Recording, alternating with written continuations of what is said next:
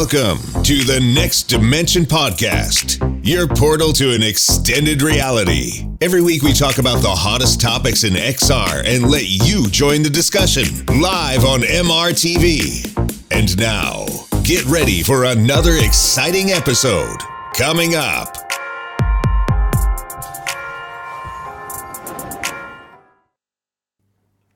Hi and welcome to Season 2, Episode 15 of the Next Dimension Podcast, your podcast that's all about VR and AR. And I'm totally looking forward to today's episode because we're going to find out everything about the VR Trend magazine. It's my honor to say hello to Daniel and Cody from the VR Trend magazine. How are you guys doing?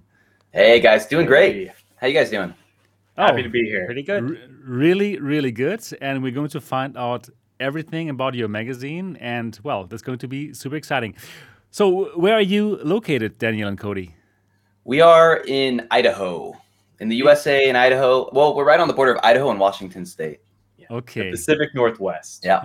Okay, cool. I'm so looking forward to find out how you started with the VR Trend magazine and what was your idea behind starting a physical magazine in this time about this niche product that is VR right now. So amazing that you are on this episode. Thank you so much. Also, of course, with us here today is Gary. Gary from Immersed Robot. How are you doing, Gary? Really good. Yeah, great. Thank you. Excited to talk about VR Trend magazine. I've got my 3 copies here. I should have more. Oh, so perfect. I'm going to get my act together and get back on board with this. Honestly, I will. So yeah, I've got my 3 copies here. But yeah, fantastic. So cool. Oh, you have number 1. That's the one everyone wants, man. Oh, we only made like 45 of them, so we get messages every day of people wanting number 1 to complete their collection, and we just don't have them. Yeah. You Make only sure to have lock that one in the safe. 45 of them? Yeah, 45 or 65 of them. Yeah, we didn't make that much of issue 1. What? And Yeah. Gary has one of them. It's unbelievable. Gary, this is going to be worth so much money. Yeah. Oh my goodness. Daniel and Cody, can I still get my hands on issue number 1? No. Yeah, okay. All right. It's We're over. planning a reprint sometime. Yeah, we want to do a reprint soon. But hopefully sometime soon. We'll see how it all comes together. Will that Okay. devalue my 1 copy? That's the question. Yeah, probably yes. Probably yes. It might be a slightly different version, just so your copy, keeps its legitimacy. Yeah. Wow. Yeah, for And our OG it's fans. what's the word? It's amateurity. It was the first magazine we did, so there's Okay. a lot of spelling errors in it. Actually, if you That's read through it with perfect, time, though. with the comb, Okay. That's perfect. Gary, you are rich right now. Yeah, No. that's right. Make no mistake. This is Fantastic. 1 of 45 in the world. Are you kidding me? This is unbelievable. Oh my goodness. Limited edition. Limited edition. Perfect. Yeah, you can probably trade that for a headset. That's right. Yeah, I think so. Get Absolutely. an Arrow or something. Wow. That is incredible. That is so cool.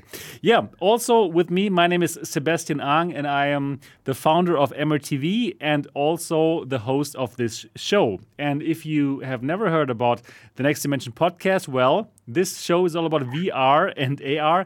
It is live streamed every Saturday at 9 p.m. Burden time, 8 p.m. in London, noon in San Francisco, 3 p.m. in New York City. And what time is it in Idaho right now? 12 o'clock. Noon. Okay, you're in PT. Same You're time. okay, all right.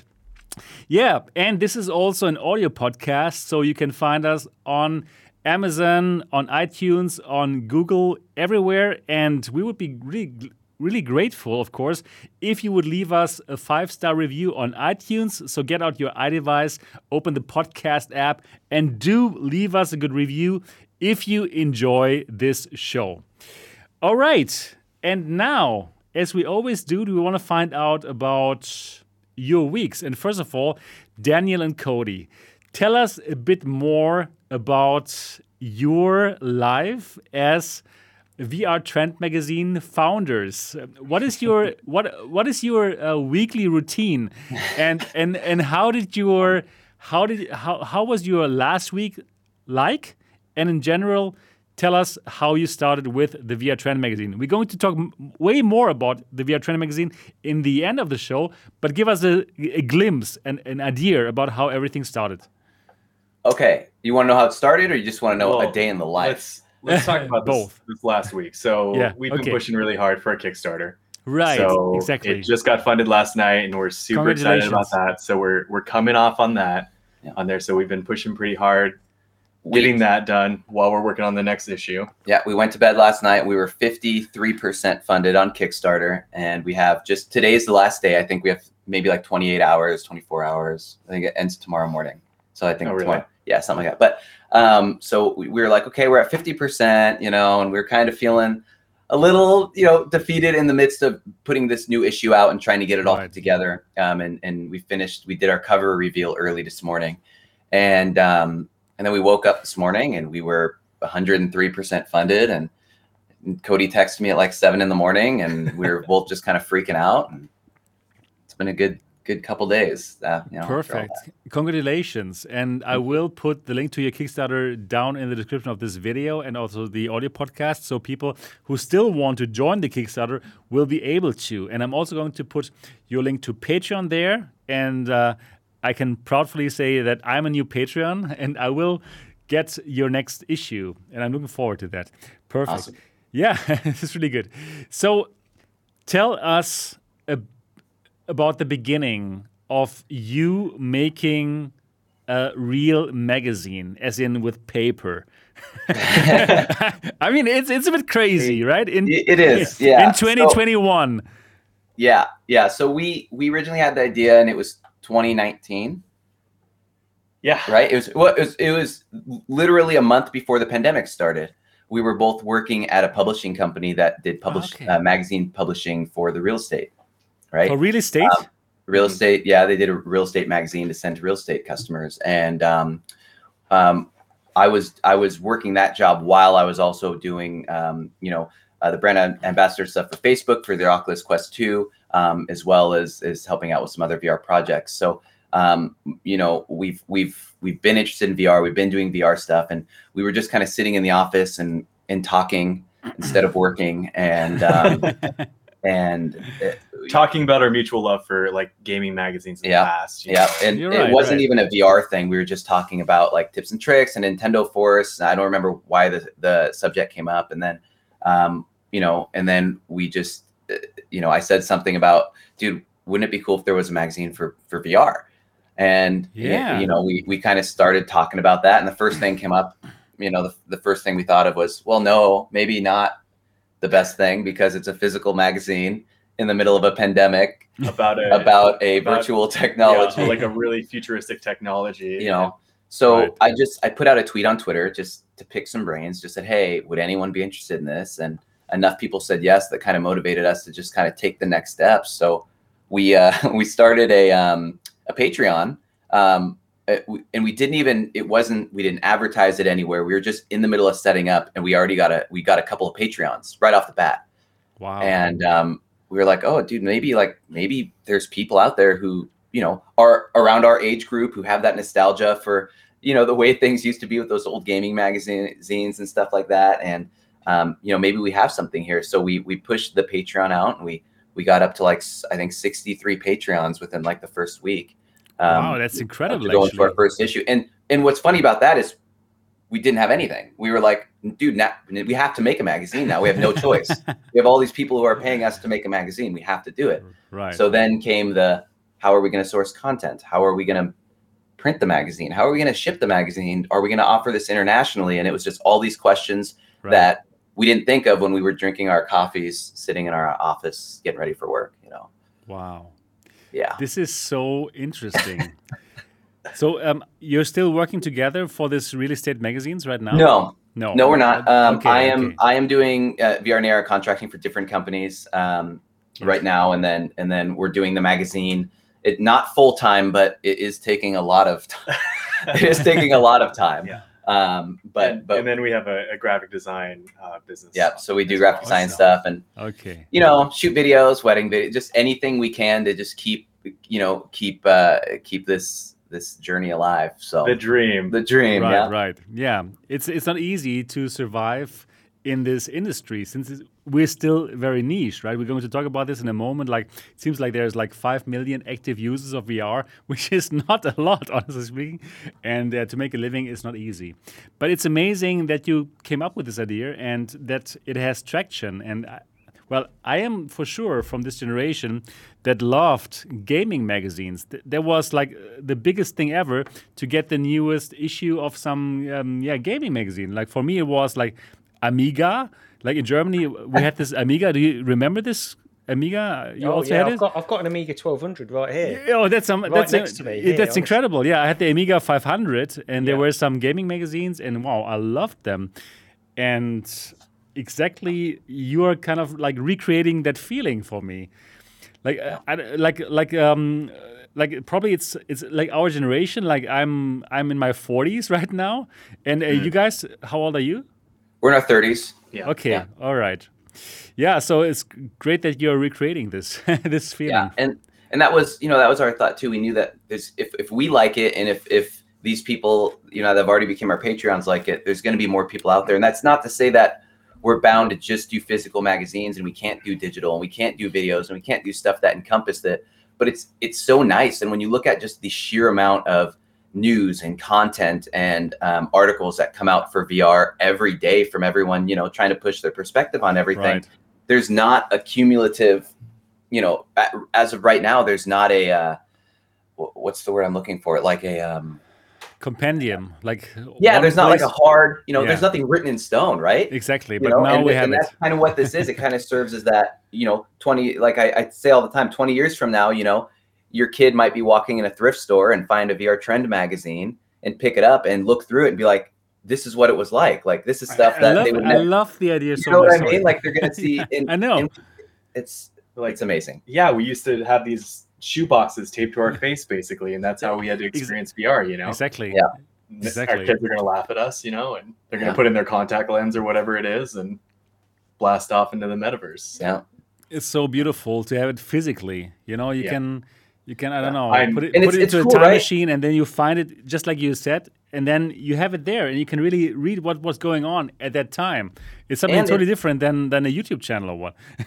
Absolutely. And it's community based, right? So Yeah. like the one thing we like about it is everyone within our like Twitter sphere of community, a lot of the people who support us have been in the magazine, whether they've written for it or just have photos in it or just, whatever the case may be, done art for it and provided assets. So it really kind of brings everyone together, because there's nothing cooler.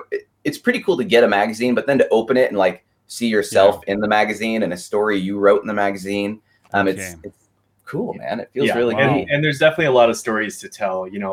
Obviously there's a ton of coverage on, the latest technology that's coming out, VR related, all of that stuff. But, we often try to cover things that are happening in the community as well. Yeah, so Right. it's not less on like, hey, this game's coming out, this is going to be great. Yeah, that's important. People want to see it, but it's also like, hey, did you know that there's this independent dev out here who's building a game based on his autistic child's drawings, right? Did you Okay. know that there's someone out there who's streaming VR specifically to combat PTSD for soldiers, right? Wow. I mean, there's Amazing, all yeah. this different stuff that just doesn't get the exposure that it needs, because it's not, realistically, it's not going to bring in the views on a YouTube video or whatever the case may be. Right. So it gets kind of lost in the static.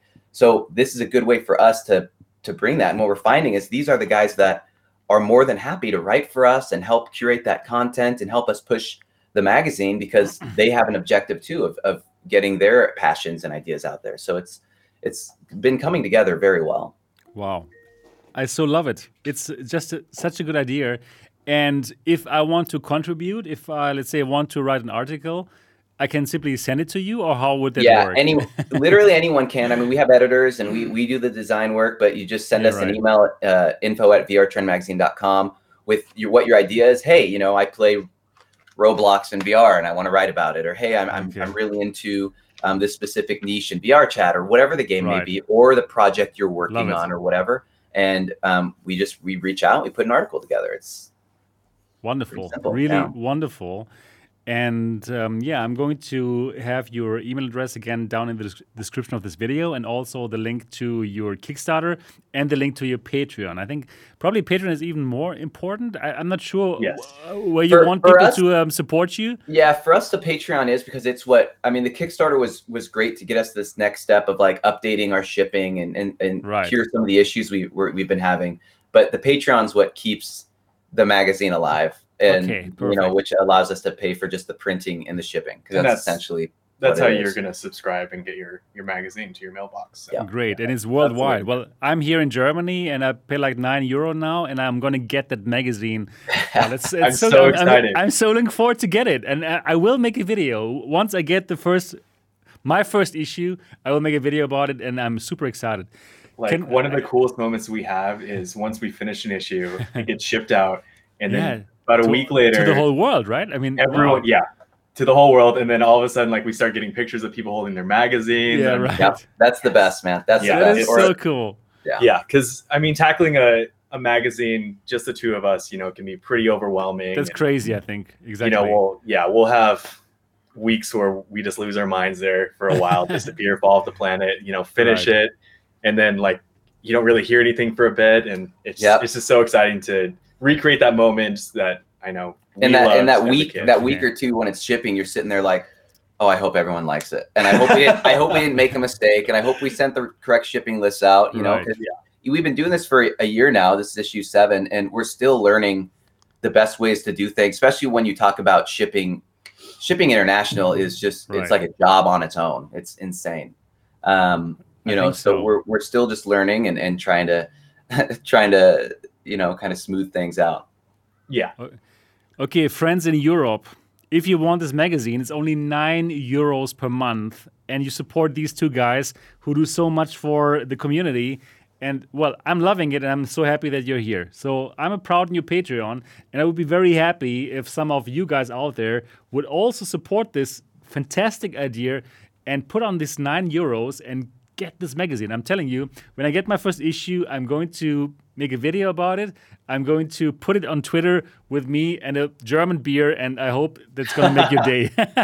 every issue comes with a poster as well, so you can put a poster on your wall back there. Okay, great. Oh yeah, that's what we want to see. Okay, perfect. Right behind your amazing setup back there. Thank you. Yeah, wow. Let's see what kind of posters in the next issue. Do you already know that, or? Yeah. Okay. Do you want to know? Yeah, I want to know. Okay, so we did our cover reveal this morning, and the cover for the magazine was an After the Fall cover. Oh, perfect. So we're gonna have a segment on today. Yeah, perfect. We're gonna have a segment on After the Fall in it, and a full spread, and an interview we did with some stuff in there, and then it's gonna be accompanied with a nice poster as well for you to put on your wall. I love it. We should link you to the reveal trailer. Like we should play that because I'm really proud of Dan. He made it, and it's pretty cool. It's like 20 seconds long. But it's really neat. So cool. Yeah. So Daniel and Cody, thank you so much for being on today's show. We're going to talk more about the VR Trend magazine in the end of the show, but we're also going to talk about like current stuff, and I'm looking forward to find out what you think about all the topics today. Yeah. Gary, how about your week? How was your last week? It was good. So one of the main things I want to talk about, first of all, is this fantastic little device here. I have it too. Exactly. I saw your video on it as well. So this is the Bobo VR M2 Pro head strap, replacement head strap for the Oculus Quest. And it comes with hot swappable batteries. And this in itself is worthwhile because the satisfaction that you get just by having that little click there. Oh, no. I loved it too so much. Yeah. I did it like 4 times in my video. But yeah, so if you pick up this head strap, it comes with 1 battery included, and then you can purchase extra batteries. And then you've basically got a Quest that won't die. You can just rotate the batteries and have constant power.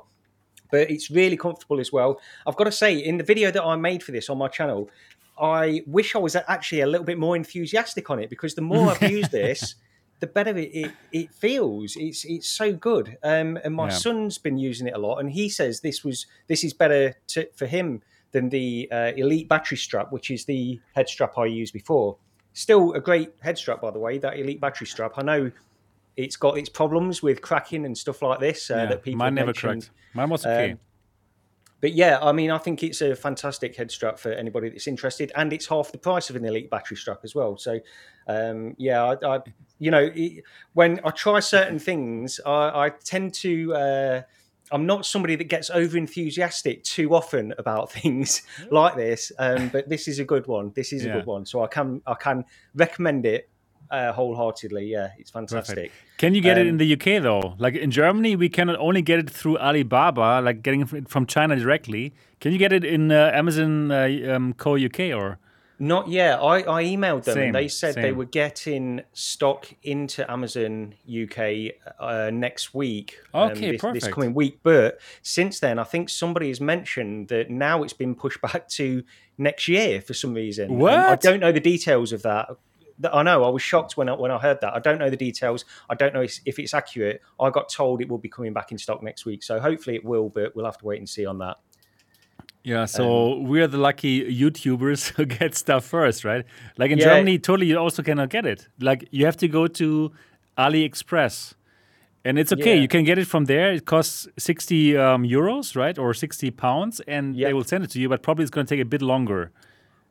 Yeah, I'm surprised because they were pushing this pretty hard everywhere. I think they sent it to quite a few people. Exactly. And you would think that they'd have stock backed up to support that as well. So it surprised me if they've not got stock. But in the US, they have it. They had it on Amazon, but it was sold out directly. But it's really a good strap. Yeah, it is. Yeah, it's worth looking out for anyway. Either way. So yeah, I've been using that a lot this week. And the other thing I wanted to quickly mention, just while I'm on here, anybody that's in the UK and in the Leicester area, on the November the 27th, I'm going to an event at the Retro Computer Museum in Leicester, and I'm meeting up with Paradise Decay and another member of the community, Fluke Rogi. Basically, the Retro Computer Museum, it's a party that they have every year, and it's a fantastic location, not a huge place, but they have all of these old retro computers that you can play. And interestingly, relevant to VR is the fact that they have these old virtuality machines. They've got 4 virtuality machines to try as well. Yeah, when is it? Great. It's November the 27th for anybody interested. If you go onto the Retro Computer Museum website, you can book a ticket there. It's £10 to go. And I'm meeting a few people there, so it should be a good day. But yeah, I'm really excited to try it because you can play Dactyl Nightmare, you know, that old that old game there. And then they've got some seated pods as well, those virtuality machines as well, so you can play some they've got a biplane game and stuff like that you can try. I mean, I've got to be honest, it's an awful game. It's really bad, but you've got to try these things, haven't you? Yeah, of course. I mean, it was the VR of the 1990s. Exactly, yeah. Right? Yeah, and I've played, Fluke, Rogi and I, we've met there before and played a 2-player game of Dactyl Nightmare, so it's definitely worth trying if you get the opportunity to do that, just to see what it was like back then, running at all those few frames per second. But so I just very quickly wanted to mention that anyway. But that's pretty much my week. What about you, Sebastian? What have you been up to? Okay, yeah. Actually, same as you. I reviewed this device, this head strap, the Bobo VR M2 Pro, and the Bobo VR M2 had been my daily driver as a head strap before. I really loved it, and now it's even better because of exactly this, the battery. So I can also, just like Gary, recommend it a lot. And there's even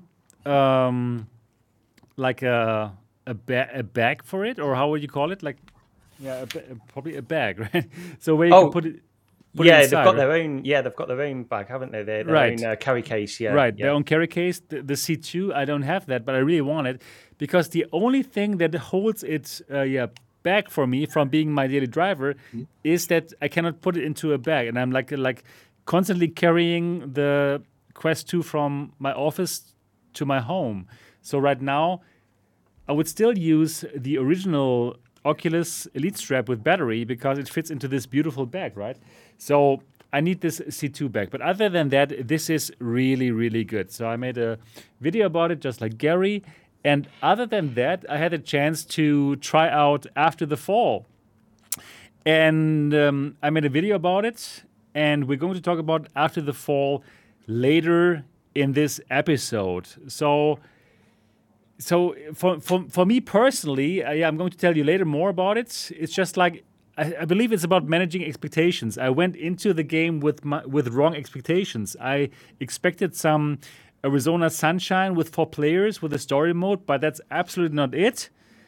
But if you go in with other expectations, then it is going to be fun, right? So we're going to talk about this later.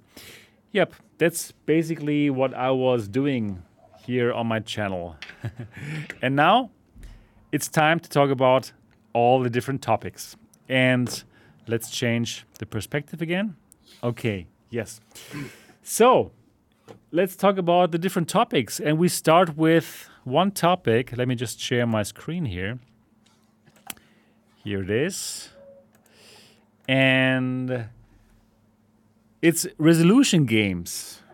Resolution Games estimating that VR has 5 million active users, and they base that on on their games and how often these games are played.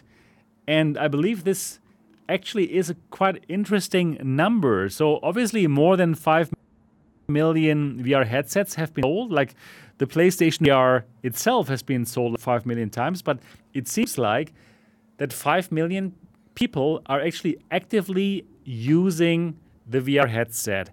And I would like to ask Daniel and Cody, what do you think about this number? Do you believe that this is an accurate number?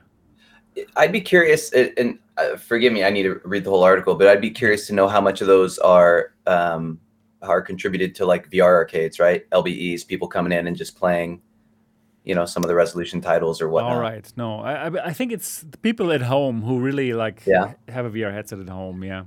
That's a lot. I think that's a lot of active users. I mean, it's not a lot in the grand scheme of video game players, but if they mean active as in actively playing titles at probably every week pick it up. That's a good amount of people, I think. Yeah, and that's compared to what it was. That's 2 years ago for VR. I mean, there's probably 5 times the amount of headsets being sold. Right. I'd assume something like that. So that's a really good sign for the industry, and the more active players we have, that's kind of the cause for a lot of the games not really being as successful as they possibly could be, is just not having the users on there. So, when you start jumping into multiplayer games and there's more people on there, it's definitely a great sign. So, yeah. Okay. Yeah, 5 million is definitely already like a good base to make some money. Probably there are now like games that can make enough money to survive and have enough money for the next game. But it's still not so huge, right? I mean, in the huge scheme, it's like quite tiny, right? Gary, what do you think? I mean, I think when I read this article, I was actually encouraged by it, because I think that like Danny and Cody said, that they're 5 million active users, and we can say that there's a lot more headsets out there. We know that, as the article references, that PSVR itself is sold sort of over 5 million, because they actually mentioned that number a year and a half ago, something like that. So, I think it's actually quite an encouraging number. And one of the interesting things that I think about with regards to this is, remember, if we go back to like the beginning of modern day consumer VR, like 2015, 2016 era, and during those times where you are constantly thinking, I remember having conversations with people where you are constantly thinking, is this going to die a death? Like in 2 years' time, is anybody still going to be using VR? And you constantly had that feeling that we need to get more people into VR, make it sustainable for developers. And the question I guess I've got for all of you guys is, do you think we've got to the point now where we're past that threshold? It's not going anywhere. We've got to be, carrying on for the foreseeable future now, haven't we? I think you're right. I think we are to that point where, some sort of type of VR is here to stay. But I also thinking back to those times, like you're saying in 2015 and 16, and even when like the Vive launched, right? I mean, I was working at the time for High Fidelity, and I was working in their welcome rooms, and I would sit in there all day long, and I would have maybe 3 users come in, because there's just the user base wasn't there. And then you look at all these great companies and great games and titles that were out, 3 years ago that are no longer out, because at the time that user base wasn't there, right? I mean, think of games that were big when they came out, like Hoover Junkers and Raw Data, and all these games that had a really good platform and good multiplayer they didn't have the player base, so they just got lost in the shuffle. And companies like VReal, who made a really cool streaming service for VR, and then they went under because, again, there wasn't enough active users, right? And I still feel that we are kind of at that point, unless you're available on multiple platforms, unless you have open crossplay between PSVR and Quest and PC VR. I feel like you're still fighting for that audience, right? Well, yes. Yeah, I absolutely agree. And one of the important things as well to mention there is that basically, I mean, I suppose something along the lines of what you're saying is you need to be on Quest at this point. That's really where you're going to almost guarantee the fact that you're going to get some kind of an audience. PlayStation, hopefully, I mean, when they bring out PlayStation VR 2, I think that will help a lot of developers as well. But we do still hear, if you follow Reddit, you still hear a lot of threads coming up every now and again about developers that will say if they are releasing only on Steam, or they've sold like a handful of copies on Steam, and on Quest they've sold thousands of copies. And it comes back to the fact that back in 2015, 2016, you could only sell on the PC platform, later on a little bit PSVR as well. But it's the Quest, honestly, it's the Quest that's made the big difference in all of this. So I personally believe, anyway. What I go back to thinking too is I wonder if early in the early days of VR, developers shot themselves in the foot at how all of the games were priced. I mean, early Steam VR games were priced like $4.99, $8.99, $9.99, and now someone puts out a great game and asks $39.99 for it, and you get a community uproar because it's priced so high when that's the price of a standard game. And I feel like now, like all the games have to be in that $13 or $14.99 to $29.99 price range, regardless of how good they are. So I'm wondering if the way we set it up, back in the day with just how the community was at the time, if that kind of hurt the devs in the long run, because they have to price accordingly now, and it's not that high. I think you're absolutely right. It's so strange actually to see that for our community, the games are so cheap, even though we even have like less of a target audience. So that's not so sustainable in my opinion, right? So I totally agree with you. Like if somebody launches a game, it's $40. It's like, what? Full price game? How dare you? How dare you? What's the matter with you? Yeah, it's tough, right? And then, well, there are like AAA games like Lone Echo 2, which are priced at this, and then it's like just tough to compete against those games for like an indie game. So I totally agree with you. I don't quite understand why it's so normal that VR games are so cheap, and I think you're right, Daniel. It was difficult back in the early days, though, I suppose, for developers, because nobody knew the impact or how many people were going to jump on this VR thing. And it was difficult to price your games at that time as a developer because you didn't know how many people were going to do. I mean, you look at Cloudhead, they made a fantastic game, which was pretty much on the launch, I believe, of the HTC Vive. Not Heart of the Emberstone was the second one. What was the first one called? The Gallery, anyway. The Gallery. Gallery of Starseed, yeah. Yeah, that's right. They made a fantastic game, but really that game and that form of what they were making really wasn't sustainable. And they pivoted and made a fantastic game in Pistol Whip that was far more, it was I love it. more mobile focused as well. It was able to be transitioned over to that mobile platform, and that's where they make their money. But yeah, I do think it was difficult back in the early days because there was a level of expectation from developers that there were going to be a lot more users of VR perhaps than there were at the beginning. It was a little bit slower to take off. And now I think it's really starting to hit its stride. It's interesting to see how it's gone now. Yeah, right. Yeah. So let's see how this goes. So 5 million active users now. What do you believe, Daniel and Cody? How fast is this number going to change to 15 million users, 20 million users? Do you think we are at the brink of this hockey stick curve? Or what do you think, in your opinion? How long will it take? We're definitely hoping so. I mean, we are in the VR industry. I really hope. We absolutely hope it's going to happen soon. No, I would think. I mean, it depends what happens with standalone VR, right? Is it Okay. going to stay? Is it going to stay a meta device? Are there going to be contenders to contend with that to help get people on board who maybe don't have access to VR headsets, Facebook VR headsets, or just don't want a Facebook VR headset. But I don't know, man. I see it. If they say we're at 4 million active users now, I could see that double in 2 years. Would be my guess. Yeah, I think so too. Easily. I think that it is definitely the easiest point in history to get into VR right now. Obviously, the barriers to entry, the cost of it, is significantly lower than it has been in the past on there. And VR has always kind of struggled with it's either lack of the hardware or the cost of it, or it's lack of good games. So obviously, more concurrent users is going to attract bigger developers. We're going to get better games on there. So I definitely potentially see it on there, and it'll be really exciting to see what's happening in the hardware market, competitors to the Quest. But I think the Quest has done a lot of great things for VR as well. So I think so too. And well, I think that Facebook actually they shot themselves in the foot by this forced Facebook login. I really think that they have it could have grown even more. And in my opinion, it's the right move to go away from that with Meta and like get this Facebook login out of the way. And in my opinion, they will have even faster growth without that problem. Like for me, I always needed to mention this on my channel because I really didn't like that part, right? But I think without this, it can even grow faster. What do you think, Gary? And then Cody, what do you guys think about it? Do you think that they're going to pivot from you don't need a Facebook login, but you're going to need a Meta login? And it's yeah.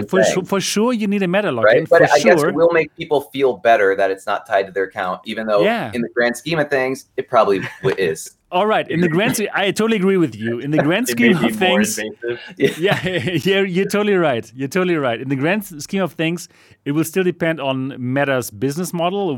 How will they make money? And probably it's going to be the same like Facebook, right? Mm-hmm. But for me, already it feels a bit better because I simply don't want my social stuff in my VR stuff. I simply don't want this connection. And that will help me personally to feel more comfortable with the Quest. Mm-hmm. What are your thoughts about it, Gary? Yeah, no, that's exactly the point, really. It's the fact that it's not tied. It's like I didn't want to... I came away from Facebook about 3 years ago, something like that. I closed my account down. Then all of a sudden, I've got to make a new account just because I want to use the Quest. So I don't really want to be on Facebook. So if I can just make a Meta account and not have it all tied to... where all my family reside as well, and all my friends from the far corners of history have added me as friends on Facebook. I don't want all that tied to my VR usage as well, and that's where it comes down to it. It's still at the end of the day, like you all say, it's the same thing really. They're still going to be gathering the data in the same way, utilizing it. It's what their business is built on, so they've got to do that. That's what they will always do. That's really what it comes down to. So I'm happier about that. I'm happier that it won't need a Facebook account, and I can delete my Facebook account again. And from my understanding, one of the major motivations for them doing this is just breaking into the enterprise.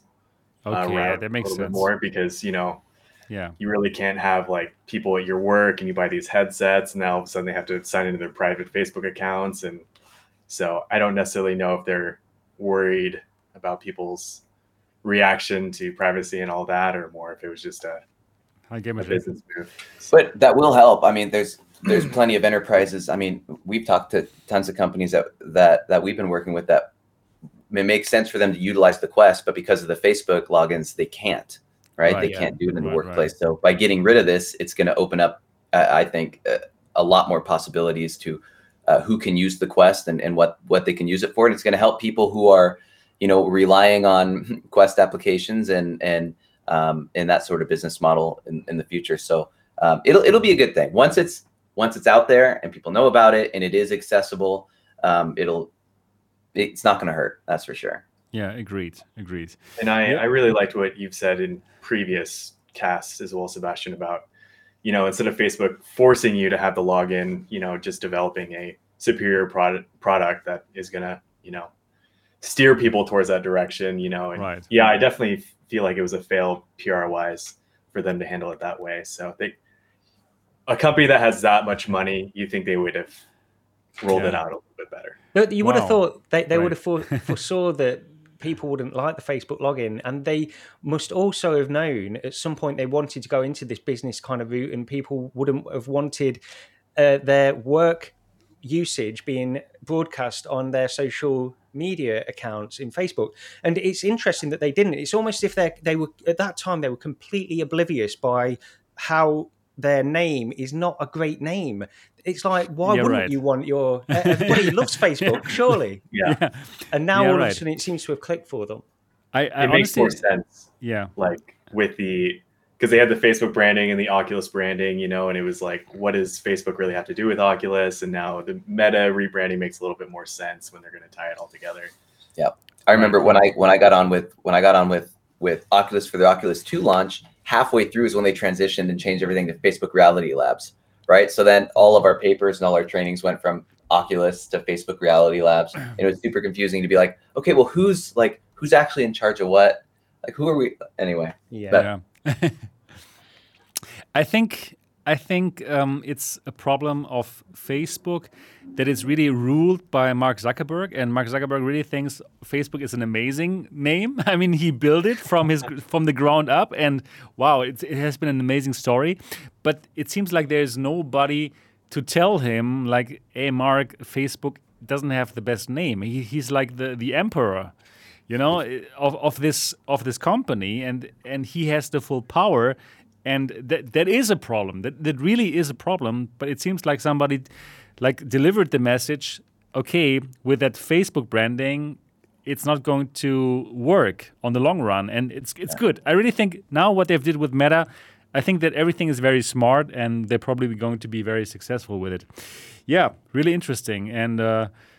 Very cool, Cody, that you remember what I said about Facebook Force Login, and that I believe that it would have been way better to make people want to connect their Facebook account. That would really have been the better way to go about it. Anyways, now I think they have found a good solution, and it's probably going to work. Yeah. Right. Okay, cool. Let's go to the next topic. And that is an interesting topic. Like Gary and me, we met in person in Paris, had a great time there, and we checked out the Lynx R1 mixed reality headset. And the Kickstarter has come to an end with $800,000.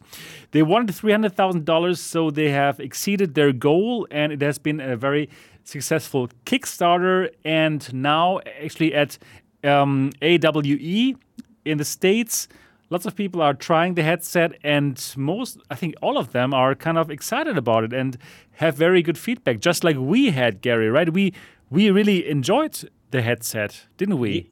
Absolutely, yeah. I thought it was great.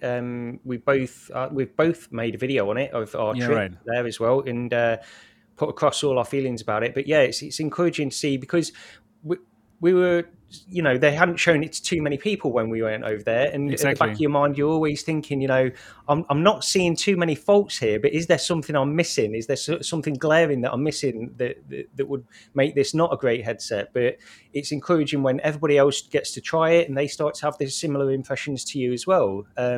So yeah, I'm really pleased that I backed it, and I'm hoping they can deliver in April, but you know, Kickstarter always gets delayed anyway, so I'm not too concerned if I don't get it in April. Perhaps I won't, but yeah.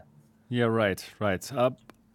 I think they can do it, since they have this kind of production facilities in Taiwan already for themselves, so this should be interesting.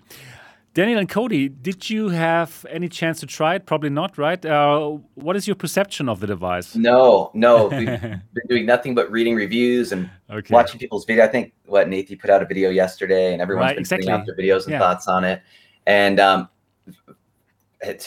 dude, it looks amazing. I can't get over the lenses. Like, I can't imagine what it's like looking through them, because the shape of them is just that. Yeah, it's so crazy, right? It's so crazy. Yeah, I don't get it. Yeah, it's so crazy. It's crazy. It looks like a diamond, right? It's like shaped like with there's 4 quadrants. Yeah, my brain doesn't understand how there's not distortion or math. I don't get it. So that's exciting. Math.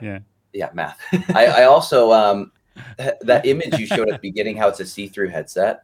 Dude, I just want someone to make a cover like that for my Vive Pro or for the Oculus. I don't know why that doesn't exist. Exactly. It's cool. It's really cool, so right? Cool. It reminds me of the old Game Boy Colors, Yeah. And we've been keeping an eye on this headset too, just for the augmented reality portion of it too. Yeah. We backed it as well. And just being I love it. Amazing that you backed it too. A magazine for AR stuff. So perfect. Backer 23. Wow, that's cool. But super excited about it. It's cool to see someone who has such a preference on like an open ecosystem creating a headset, and the specs of it look amazing and the capabilities of it look amazing and the lenses blow my mind. So I'm hoping I get to try it soon. I don't know if he plans on being at CES with it in January, but I think really hope so. I think okay, I'm going there too probably. So we're gonna meet in real life. Cheers. I think he might have mentioned that. I think Stan said that he might be going. Yeah, he's gonna. Yeah. I think he's gonna go. Yeah. Good. Oh, cool. Yes. Yeah. I look forward to trying it. Yeah, for sure. It's so interesting to look through these lenses and then see it all. Like work. Just like I was exactly like you, Daniel and Cody. I couldn't believe that this will give you like a normal VR experience, right? Because it just looks so crazy. And it works, right, Gary? It works. It's just a normal VR experience like the Quest 2. Exactly. But you don't notice, you don't have like, there's no like side distortion like you get on like a Pimax or anything like that? I am somebody who is very, very sensitive to, and I hate any kind of distortion whatsoever. And it's like looking through a Quest 2. That is what it's like. And even so, it's got individual IPD adjustment for each eye as well, so you can move each eye separately, and you don't even need to be that accurate. Honestly, it's weird. I thought you'd have to be absolutely dead center in that lens, but there is a little bit of give there as well. But it's crazy how it works. I can't understand it either. I tell you what, if you hold one of those, I've got one up there, one of those lenses just up to your eye. You can't even see through it. It's completely opaque. It looks completely opaque. It's so strange, right? That it works. You're right. Exactly. But it does work, and it's kind of fascinating. And the things that you can do with it are even more fascinating, as in this kind of mixed reality where you've seen the videos, right? Where you take the sun out and then you put the sun into your real environment, and you can walk around it. And then you're in augmented reality, and you have this color pass through. Wow, so cool. And have you tried AR headsets like the HoloLens, Daniel and Cody? Or I owned a Magic Leap for about a year. Okay. And it was great, but there's just no content for it, right? There's like 14 real experiences with it, and then it was exactly then it's over. Exactly. Yeah. And coming from VR, I think I know we complain a lot about FOV, but when you move to AR, we're very spoiled with FOV in our VR headsets because you don't get that kind of FOV in AR. I don't know what the FOV in the Lynx is though, if they're using those lenses as a pass through. The FOV is like 90 degrees horizontal, which is like probably. That's quite good. In AR, that's huge. Yeah. In AR, that's huge, and in VR, it's like kind of normal, probably a bit less than the Quest 2, but around that, it's not like so much smaller.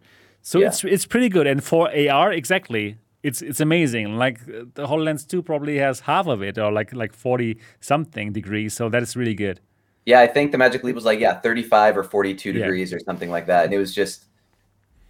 It was cool though. It was really. Yeah. I mean, I love AR headsets. Gary, you also had one, right? I had one. Yeah, I sold my Magic Leap a few weeks ago. I had one. Oh, really? But it was good to try. I really, it's impressive for what it is. It's 2018 technology. I think it's impressive. But yeah, the links in terms of AR, that's the part. The mixed reality part is the part that really is interesting to me.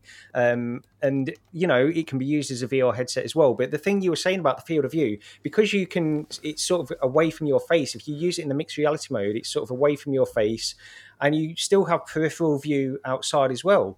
So that helps even more with all the AR stuff, because you can still see like your arms when they're outside of the view of the cameras and stuff like this. I honestly think the mixed reality side of the Lynx is the part that really is almost the reason for me backing it entirely, rather than the VR aspect. Could you Right. can you imagine when we're talking about the pass through real quick, and the color pass through? Like, I still like, part of me wishes that there's some software update that Oculus is going to put out that just turns on their camera color pass through, that they just have it that they just have it turned to black and white for some weird, reason or whatever. But the Quest would be such a usable headset and have such good AR capabilities if it just had color pass through. You're right, but that's what Project Cambria is going to be about, right? Yeah. Next year we're going to get it with this beautiful color pass through, and of course, then it's going to be Lynx against the Project Cambria against probably the Apple headset, which is also going to have exactly that. So wow, I think mixed reality and augmented reality, they will pick up speed. It's going to be a thing, and we will get some exciting applications from it. And I can't wait to see what people do with the Lynx R1, right? With all the creative people who will get this headset into their hands and then create content for it. Perfect. Is it something that you also want to feature in your magazine? Oh yeah, absolutely. Yeah. Did we have it in there yet? We have it. No, we have it. Okay. Oh, this issue? We already. Yeah. Oh yeah, we already have. Yeah, for this, it's in this next issue. That's right. Yeah. Okay. Cool. Coming up, which a couple weeks. Yeah. Probably is when that's shipping. So. Great. Yeah, we talk about it. Nice. There. We're looking forward to it. Like I said, the mixed reality portion of it is pretty exciting. Something. Right. I mean, because when you think about we integrated AR into our magazine, right? So if someone has a good, easily to use AR headset, if someone's wearing a Lynx and they open up our magazine and stuff starts popping out, I mean, that's the goal. That's the dream. You're right. There's just not enough people with AR headsets yet. So right now. But it's going to happen. It's going to happen for sure. April, yes. April. And then there's going to be the Facebook one or the Meta one, and then there's going to be Apple. And I believe this is going to bring it into the mainstream, and it's going to be pretty fascinating. Anyways, Lynx R1, congratulations again to Stan and team for making it happen. The $800,000, that is really cool. The next smaller topic, it's Medal of Honor Above and Beyond coming to Quest 2 next week already with cross-buy. And this is like 45 gigabytes of game, and I'm really not sure if I can put it onto my Quest 2 since I have the 64 gigabyte version. Unfortunately, I have to get rid of lots of stuff. Anyways, I would like to ask you, what are your thoughts about it? Gary, Daniel, and Cody, is it a game that you're looking forward to on the Quest 2? And have you played it before? I can go. Yeah, so I played the PC version when it first came out, and I thought it was okay. You see, the problem is when it first came out, it had a few different issues. It had performance issues, first of all, on the PC, and it also had this thing where you'd do a very short scene, then all of a sudden you'd get this really short thing where it would say you'd completed a mission. It was like a little cutscene that you'd gone through, really. So it had this really strange thing. Since then they've patched it and done all these other things to improve the game. But I've not got too far through it, honestly. I've played probably about 3 hours, something like that. It didn't hold my interest for whatever reason. But of course, with it coming over to the Quest, the big thing was, how did they even get this game running on the Quest in the first place? And the answer might be that they've got this new application Space Warp thing. Yeah. So this might be the first example that we're seeing on the Quest 2 where they are utilizing that. And it would be interesting to see how this runs, and if they are utilizing that, and if they're not utilizing it, why not? That's the thing. So it will be interesting. But I don't know what you guys think. If you guys played the original on the PC, I played the PC version when it first came out, and I remember there being a lot of issues too. I can't remember if that was, because it's been a while now, that was one where they had some locomotion issues I wasn't too fond of. But same thing, I probably played 45 minutes of it, and at that point it just didn't have anything that at the time was mind-blowing to me as far as different mechanics and the way things work, and but I can see the appeal of it coming to Quest as a Quest title. I mean, again, we're talking about a game that came out at a time when not a lot of people had headsets, not as many people had headsets. The Quest 2 wasn't as relevant as it is now. And I think, with any luck, we're going to see a lot of these games that we've been playing on PC for years start moving over to the Quest, which is good for Quest users, maybe not as exciting for people, PC VR users who've already had the opportunity for the last year to play this game and beat it 12 times. They might not have a reason to go back to it on the Quest. Okay. Right. Yeah, I must say I really enjoyed that game, and I was actually kind of surprised how many people hated on it. Yes, I understand there were these issues at the beginning, but honestly, I think the game is not as bad as many people made it look like. So I'm really happy that now people can enjoy it without any performance issues, because I'm quite sure they have totally nailed it with this game on the Quest 2.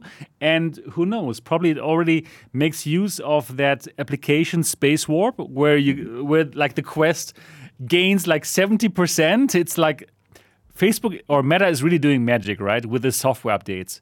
Yes. It's crazy. It's really, really amazing what they're doing with all these smart people working there. The hardware is already great, but the software is getting better every single week nearly, right? And gaining 70% of performance is like magic. So that's why I believe that games like this, like Medal of Honor, can make it to the Quest. Probably this is already using it. We don't know. I think it kind of makes sense. The timing is kind of right. Timing, right? Yeah. Right, exactly. That'd be really cool to see kind of the first iteration of the technology. Exactly. Seeing how it does work. Yeah, exactly. If they're saying it's as easy to implement for developers as they're saying it is, then that could be huge for just already games that are out now that are struggling with fidelity and that sort of thing. I mean, there'd be no reason not to implement it, even if your game runs fine. Why wouldn't you implement it at that point anyway? You could stuff in some higher res textures, shadows, stuff like that in there. So if it is the first one to use that application Space Warp, then I'll be picking it up just to try it, because I want to see the difference. Because it's supposed to eliminate the artifacts you get on the PC, like the asynchronous Space Warp. You get that blurring with the as you move controllers in front of you, you'll get that blurring. This is supposed to allow better, because it relies on different data. It's supposed to eliminate some of those artifacts. So I'd love to try it just for that. We've not seen that application Space Warp being used in anything yet, as far as I know. So yeah, exactly. I wonder if they could utilize that to get VR chat running good on the Quest, where you're not running it at a Quest version. That would be absolute game changer. Yeah. That would be. If you could have the full VR chat experience on a Quest, that's. Yeah. Do you know? I wonder about this, on VR chat, because it seems to be more. I've looked into this a little bit with VR chat, and it's a problem. It is a problem on the Quest, but I wonder if it's more just to do with sort of network latency and things like this, and synchronizing everybody rather than the actual engine being. Because I believe it's built in Unity anyway, but it's sort of the network behind it that seems to be causing the issues with VR chat. Yeah, it's you trying to load in everybody's polygons and avatars at any given moment and that sort of thing. And I mean, it makes sense. Yeah, it'd be interesting, because there's a lot of other social VR things that do a better job than VR chat, but VR chat is the biggest, so I suppose that's going to suffer from the problems more. But. Right. Yeah. Anyways, cool that the game is coming to the Quest 2, and probably we're going to see other games like Lone Echo 1 and 2 coming to the Quest. That would be really cool, and I hope that more people can play these games. But with 70% more performance, probably this could happen. It's huge. It's really huge. It's a big deal. Unreal. Yeah. That's game changer. And Meta is just kind of casually putting out these amazing updates, which you're right. It's pretty neat. Yeah. Yeah. Regardless of how you feel about the company. Great job. Exactly, Cody. I must admit it, right? I'm not a big fan of this whole thing, but they're doing an amazing job. And I must admit it too. You can't deny the technology. I mean, you can't deny it. Yeah. The Quest is absolutely incredible. It's fantastic. It just is an incredible device. And the fact that they've just given us all these updates, right? The hand tracking. I mean, when you look at other VR companies or headset manufacturers, whenever they come up with some new, hand tracking or something like that, they just pop it in a new headset and sell you a whole new headset. These guys haven't sold us a new headset yet since the Quest 2, and they just continue to add and add and add. So,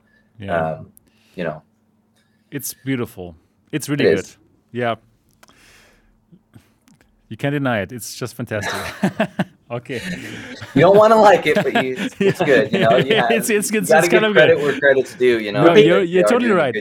Exactly. And really, I mean, from people like us who rely on VR users and you know content creators and that sort of thing. I mean, of course, we owe a lot of our visibility to the Oculus and absolutely, Facebook, unfortunately, you know. So absolutely, but. Yeah, it'll be interesting to see. What I'm excited about is, like, you know, Resident Evil 4 came out and it was, I thought, a great game. And, you know, are games like that going to backtrack and add in this space warp, and then it's going to be an even better game? Because I thought visually that was probably one of the best looking games that I've seen on Quest, not utilizing, you know, anything specific. So, right. But anyways, I would be very happy, and it would be good for our industry if there was a competitor, you know, if HTC or whatever company came out with a competitor that could actually compete with it, because then it would make Meta even better if there was a competitor that could really compete with them. The Flow had me so excited. The Vive Flow had me so excited. I was like, this is it. It's going to be Steam tracked. It's going to have controllers, 6-stop. It's going to be slim. It's perfect. It's going to be everything we want, and it's going to be a standalone. And it didn't happen. It's like I just, you have to think that these companies know their audience and know what everybody wants. You have to believe that. So, but not HTC. Well, the hardest thing with HTC was the way they hyped it up, and even their marketing hyped it up to like they were hyping it in a very cryptic way towards consumers that got everyone thinking this is going to work. You know, this is going to be the next gaming device, right? This is going to be the next gaming headset. And there was never any correction, like, hey, you know, it's not really going to be a gaming headset. So when it came out, I feel like it was just such a letdown. And those letdowns hurt, you know, especially when so many of us are looking for another solution or just a new technology or something better. And it seems like we've hit a stagnant point where everything coming out is just the same, but wrapped up a little differently. And there's nothing really taking it to the next level, which I think is why the Lynx is such a great appeal to people, because it's a smaller company actively trying to take it to the next level, trying to add things that you can tell that Stan and his team, like, they love VR, they know VR, and they want the same things that us as consumers want. Like, they are us, right? You know what I mean? Like, they get it. They know, hey, why wouldn't we have color pass through? That makes sense. Why wouldn't we have hand tracking? It makes sense. Like, it's all this stuff that I think from a next gen VR headset we'd expect, right? And until we start getting that, I think it's just like, you know, cool, you know, another headset, great. What's it do that my original Vive at this point doesn't do, right? Not a lot. No, that's exactly right. What you're saying there, and I actually think because with the Lynx, we only need to look at what they are doing with their mixed reality stuff, and then we know Meta's plans, which is almost identical to what Lynx have already started years ago. When I made a video on Lynx, I said that they're a company that are actually ahead of the curve. They're doing things that the bigger companies are doing next year or the year after with Apple, because Apple will probably come out with a device very similar to Lynx as well, in terms that it will be a VR, AR, mixed reality kind of hybrid device as well. So Lynx are the first ones doing that, and the advantage that they have going forward is, well, they're a small company. They're not bloated. They don't need to add all of these things, put it through all the bureaucracy of their company. They can get these things and iterate quickly, and I think we will see that from Lynx going forward. Yeah, that's good, and I'm looking forward to that. But again, to talk about the HTC Flow, it's just like mind-boggling to me how HTC, like, time and time again, doesn't get the targeting right. Like, this device is targeted at people who do meditation. It seems like well-being. It's a well-being device. And I couldn't think of any group who would not want to have this device. It doesn't make sense in my opinion. They built it as a niche in a niche market, you know, kind of like making a VR magazine, you know. Like on paper, exactly. A niche market, you know, the most niche thing. But yeah, which is a shame, because, dude, the Vive Pro to me is still, like, I go back to it all the time. It's still one of my favorite headsets, you know. And dude, and it's just, it's such a shame, because had they just built upon what they already had in the gaming community, you know, in the VR community, I think they'd still be a top contender. But now they're just looked at as kind of just like, you know, yeah, they were good back then, you know, and now they just don't really have any place in the space other than LBEs or business, you know. I think part of the problem for a lot of these bigger companies too is just the development cycles take years and years and years, you know. So they are kind of shooting in the dark in some sense, you know. They're trying to project what's going to be popular in, you know, 3 years down the road or whatever it is. But yeah, HTC just seems to be pretty notorious for being off the mark in what consumers actually want. And it's not necessarily a focus for them right now. You know, it seems like they're doubling down on enterprise right now, and then probably going to deliver a consumer headset one of these days. Hopefully one that we want. But yeah, well, the Vive Focus 3 wasn't a terrible headset, and now they just added, like, I saw that they added an update to that where you could get like 4,000 meter tracking or something like that. I like it. You know? Exactly. And they also added Wi-Fi 6E streaming, which basically nobody has, which is pretty amazing. Yeah, but we don't care as consumers, right? That's unfortunate. That's unfortunate. It's cool now. It'd be cool if that came with it when they were advertising it, but now it's such a thing that not a lot of people even know about it, and that could be the biggest headset for VR arcades, I think. Exactly. The Vive Focus 3 could be a killer for VR arcades. Agreed.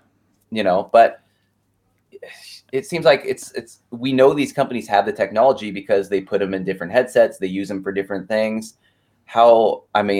I'm not an engineer. I assume it's very, very hard. But how hard is it to put it all in one headset? You know, I don't know. They could do it. I think they could do it. And the thing is, like, I think everybody wanted to have like the Focus 3 as a consumer headset, probably slimmed down. It doesn't need to have all the bells and whistles. Just like give us a competitor that could compete against the Quest 2. And they do have the infrastructure. They even have that Viveport Infinity store where there is like content and where they already have the connections to all the developers, right? I believe like if there would be a company that could compete against the Quest 2 in terms of like store, they would be it. And I believe they could do it. Like give us a Focus 3 that is a bit stripped down and that is cheaper and, well, you have all the goodwill of this community, right? Who are not into this whole Facebook thing, but they don't do it. So I don't know what's the matter with HTC and why they like keep on not getting that mark, not getting the right fit. Well, at least if they're not going to do it, pivot their marketing, right? Because they have a pretty active Twitter, and their Twitter is very geared towards gamers and our industry, and that's just not the case, unfortunately. It should be more, you know, LinkedIn or something.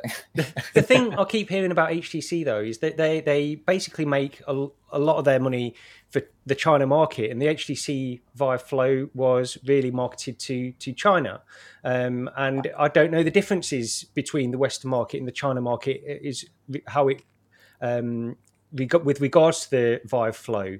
So I don't know. It could be a huge success over in China. I'm not sure with that, but yeah. But to me, from my point of view, it looks like they had this collaboration with Valve at the very start of VR in 2015, 2016, and then since they've lost that focus, they have pivoted into this business direction and this China direction as a consumer market rather than anything for gamers in the Western market. But like you say, Daniel, it comes down to their marketing strategy around this. That's fine if they want to do that, but why are they doing this confusing marketing at the same time? That's the thing I don't understand. That's really strange.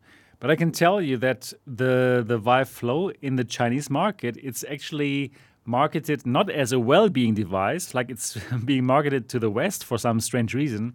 In China, it's being marketed as a media consumption device and as a device where you can do light productivity with their own Vive productivity apps like Engage and Vive Sync, which is all on the device, right? So it's strange that for the Western audience, they think we're all meditating, which is like super ridiculous. I don't even know people who are meditating, and then who would put the thing on the headset on their head for like $500. Doesn't make sense. Especially when meditating is supposed to help you get grounded with your reality. Why would you want to? Yeah, I don't get it. I think it's so off. But the device itself actually is not bad. Like for streaming my Android phone, it's great. Actually, it's really good. They have a nice pancake lenses. It doesn't look bad at all. It's like probably Quest 2 in terms of the quality, and it's not bad at all. Just like those 3DOF controller scheme, it's bad, really bad. Like if you want to play those apps that they have and those games, they are all from the 2016 and 17 from that Oculus Go area, the 3DOF area. That doesn't make sense. But they could be more successful if they actually used hand tracking, because they do have those 2 cameras, right? And I know that they're working on it, and hopefully they're going to be successful with implementing it. But it's just tough, unfortunately. Yeah. Well, what about like the Pico Neo 3? Like, I wonder why that's not. This one's good. I hear nothing but good things about that. This is great. Is that not available in the US? Is that why it's just not a? It is. I'm not sure. In the West, it is. I mean, in Europe, it's available as a business headset. So you can get the Pico Neo 3 Pro, which is like €600 or so, and it's perfect for enterprises. It's just like the Quest 2, but without Facebook, right? It's great, and it's just the Quest 2 carbon copy. It's really the same thing, which is fine. Yeah, it's fine. It's exactly what the people want. So they've done a good job with that. Yeah, right. So they are doing a pretty good job. Now let's get to the next topic, and it's also about like a company where we had hoped that they would give us like a competitor, but then it seems like in the end it didn't work out. And we're talking about the Deca Gear 1. And let's have a look at it. So this is the Deca Gear, and they announced it last year, and it seemed like this is going to be the perfect headset. They said it's going to cost $450, and it has this Reverb G2 kind of resolution. It has inside-out tracking with better controllers. It was wireless. And it also had this kind of cameras that would do inside-out tracking, but also face tracking, mouth tracking, and basically everything that the hardcore VR gamer would love. And only $450. Unfortunately, then we didn't hear from them again for a long time, and they kept on delaying the device. And unfortunately, now they came out with this piece of news, and unfortunately it seems like that the project is kind of dead. Yeah, let's call it like this. It seems like it's dead. They say they're going to pivot, but honestly speaking, it seems like it's over. So let me read some part of their news article. So it's about the shortage of the consumer electronics markets, and they say even if we solve the financial issues, as in get the money to produce the device and produce the headset as is, its current price is $700. So if they would produce it, it would cost $700, and that's more than double the cost of the Quest 2. And we don't want to sell expensive hardware, as high prices cripple VR growth potential. Exactly. So basically they came out and they said like, okay, we're going to make a cheap headset, a headset that only costs $450. They can do it all, but now actually they can't. So reality got them, unfortunately. Well, and what sucks about double reality is I would pay $700 for that headset. Oh man, yeah, exactly. It's still not a bad price for a headset that with those capabilities. So I agree. I totally agree. But the unfortunate truth also is that with that super subsidized Quest 2, Facebook has killed lots of competition. And they have really just made the market a different market, right? Where people think a headset shouldn't be more expensive than $350, right? So that's the other part of the medal, you know, like, yeah, it's great that it's so cheap, but on the other hand, it kills competition. And they also write about this in their article. So even at $700, we don't have a sustainable business model. Well, that part is on them, right? They should have known that before. As once you guys get the Deca Gear headset, you will buy content on Steam VR, and Valve are not splitting their store revenues with anyone. Okay, yeah, that's a reality. First and foremost, we're not stopping. We're here working. We have invested a lot of time, resources, passion, and money from our own pockets in this venture. And we have pre-orders from 10,000 members of the great community. Wow. That is actually interesting that they get so many pre-orders. Wow. So what now? It's time to pivot and change the direction that will allow us to build a future in VR towards an open ecosystem. It started with the inability of device makers like us to compete with ecosystems such as Facebook, but this is true for content publishers as well, because they are bound by the rules and restrictions of the host ecosystem, dictating what content to publish and how to monetize it. Epic Apple case is a good example. Yeah, wow. So let's find out what they want to pivot to, yeah? So similar to the situation in the mobile web where we can choose between App Store or Play Store, we will soon see a few mega corporations corner the XR market through controlled ecosystems. I also don't think that the current status quo where Facebook allows using their headset with Steam VR will continue for long. It is serving a purpose for now. We think that we managed to form a solution, and I will share more about it here during next week. Okay, so they seem to have an idea about how to solve this problem, and we're going to hear about it more next week. So I must say I'm honestly sad about it. Like, I have interviewed the team, and I really loved that interview. It really shows that these guys are passionate about VR, and they really want to make a difference, as in showing that a piece of hardware can be built by a small team and that it can be different than the Facebook model, right? Like, as what privacy is concerned, and they can still get it out for $450. And unfortunately, the reality is no. Right? The reality is no, especially now because of the crisis and because of there's this kind of chip shortage. Is simply impossible for them to put it off, and I'm really sad about it. What is your feeling about the company and what they try to achieve and moving forward? Daniel and Cody, what are your thoughts about Deca Gear 1? So it sucks that it's not going to come to fruition because it was a great vision and a great headset. I think people started getting the feeling when the Deca Move came out and you stopped kind of hearing about the Deca Gear altogether, which is sad. And, you know, I didn't know they had 10,000 pre-orders. What happens with those pre-orders? Are those people who paid already for a headset? They paid $10. Okay, that's it. Okay. Yeah. That's insane.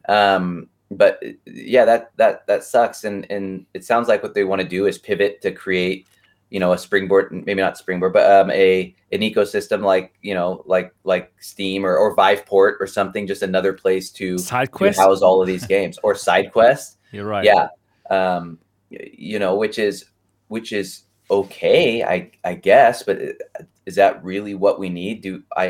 Are developers really struggling with finding a platform for their games right now? I mean, I know there's developers that can't get their games into the App Store, but it's pretty easy to get your game on Steam or onto SideQuest or onto itch.io or onto the already many other, you know, platforms that exist. So I'll be curious to see what they're going to see, but I wonder how it's going to, you know, what would be my reasoning for using it, I guess, you know, right. Especially when like you build all this confidence in a company. You're like, okay, they're going to give us a headset. First of all, it's the coolest looking headset ever. It is. You know, I loved it. Really good looking headset. And then it's like, okay, well, we didn't get that. You gave us the Deca Move. That's that's cool, thank you. And then you released the phone app which is cool, thank you. But like the Deca move gave us hope, because they actually delivered on it, and like people were really excited about it, and we're like, okay, well, let's let's see what Deca can do, and it's really disappointing for sure. Of course. But it is like you said, Sebastian. I mean, they're competing. Look what they have to compete against. Yeah, it's so and tough. How can they? I mean, they built their whole spiel around it being a high class, affordable VR headset, affordable VR headset that gives you all the stuff you want in a $1,200-$1,300 headset. And with the chip shortages coming at the time they did, and with Meta controlling the market like they do, I mean, it makes sense.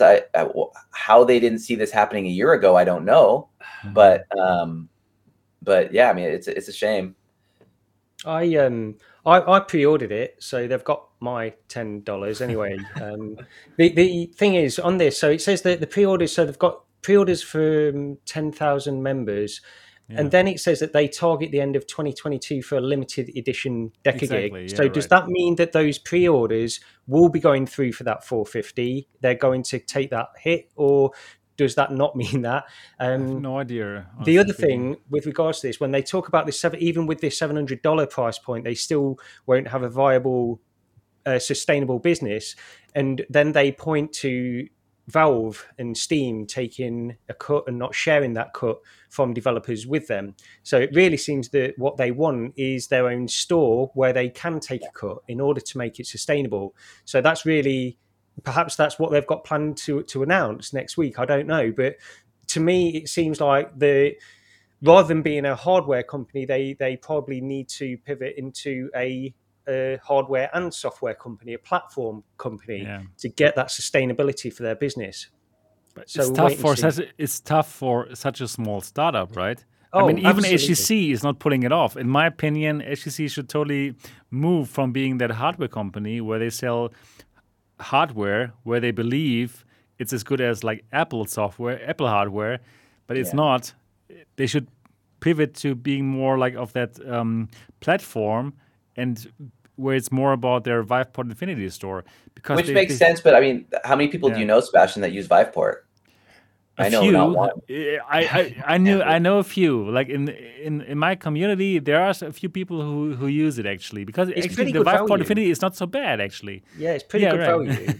I don't use it, but I've heard from people. There's a lot of content on there for a Netflix kind of subscription. But after the fall, it's going to be there on day one, for example. So there is some stuff, and you pay like that's $15. Exciting. But why don't we hear that from their Twitter? Yeah. We're too busy meditating. Daniel, you're right. So wow, HTC really has to work on that. And their mission and what they're trying to do, if this is what they're trying to do and pivot into, is it's going to be tough. With bigger people getting into the game as well. We're talking about like Apple and things like that. That's only going to further divide the market, and that's always kind of been an issue in VR. Just everything has been not segregated, between not the just different that. platforms. I know 3 other companies right now that are trying to build storefronts, for VR developers. Whether that's games on a platform where you can buy with cryptocurrency, or whether that's companies that are doing literally that exact same thing, saying, "Hey, developers, we will give you a platform to distribute your content on." Blah blah blah blah. I mean, there's so many people jumping to that market too, and it's going to be the point where it's not going to be App Store and it's not going to be the Android store and Apple Store. It's going to be, we're going to have 15 different stores to choose from that we're going to have to jump through, and then we're going to have to download our Epic launcher and our League of Legends launcher and our whatever launcher. That's true, but what's the alternative to that? This is the thing I keep going back to, like Steam. Everybody, I'm the same as everybody else. I want everything on Steam just because it's convenient, and as a consumer, that's really all I want. But really, what I'm doing by saying that is I'm saying that these other companies don't have a right to their own store and get all the benefits that Valve get from Steam. And I think in the long term of VR and where we are, we could very easily, if we're not careful, we could very easily end up with a Meta store being it, and that's the problem. And I honestly believe it's very difficult to set up a store, and this is the same problem Lynx. It's not even a problem. They're aware of it. They're working on it. But like you said, Daniel, there's companies that are trying to work on their own platforms, trying to work on their own stores, and everybody's trying to do their own thing in order to make their businesses sustainable. I don't blame them for doing that, but at the same time, it's and in fact, I think we should support them for doing that. But it's a very difficult thing to get people on board, consumers and developers. Right. Yeah. No, 100%. Like, if that's a very realistic future that you're talking about there, Gary, in terms of it being meta dominated and, you know, not only controlling all the games, but then they're talking about breaking into like their metaverse, you know, and having, you know, any company control basically like the next iteration of the internet is just scary, you know, in itself. So if they dominate the game market, you know, it's I don't think it's going to be a great thing in terms of totally agreed. Yeah, just very quickly, we did get a comment there as well.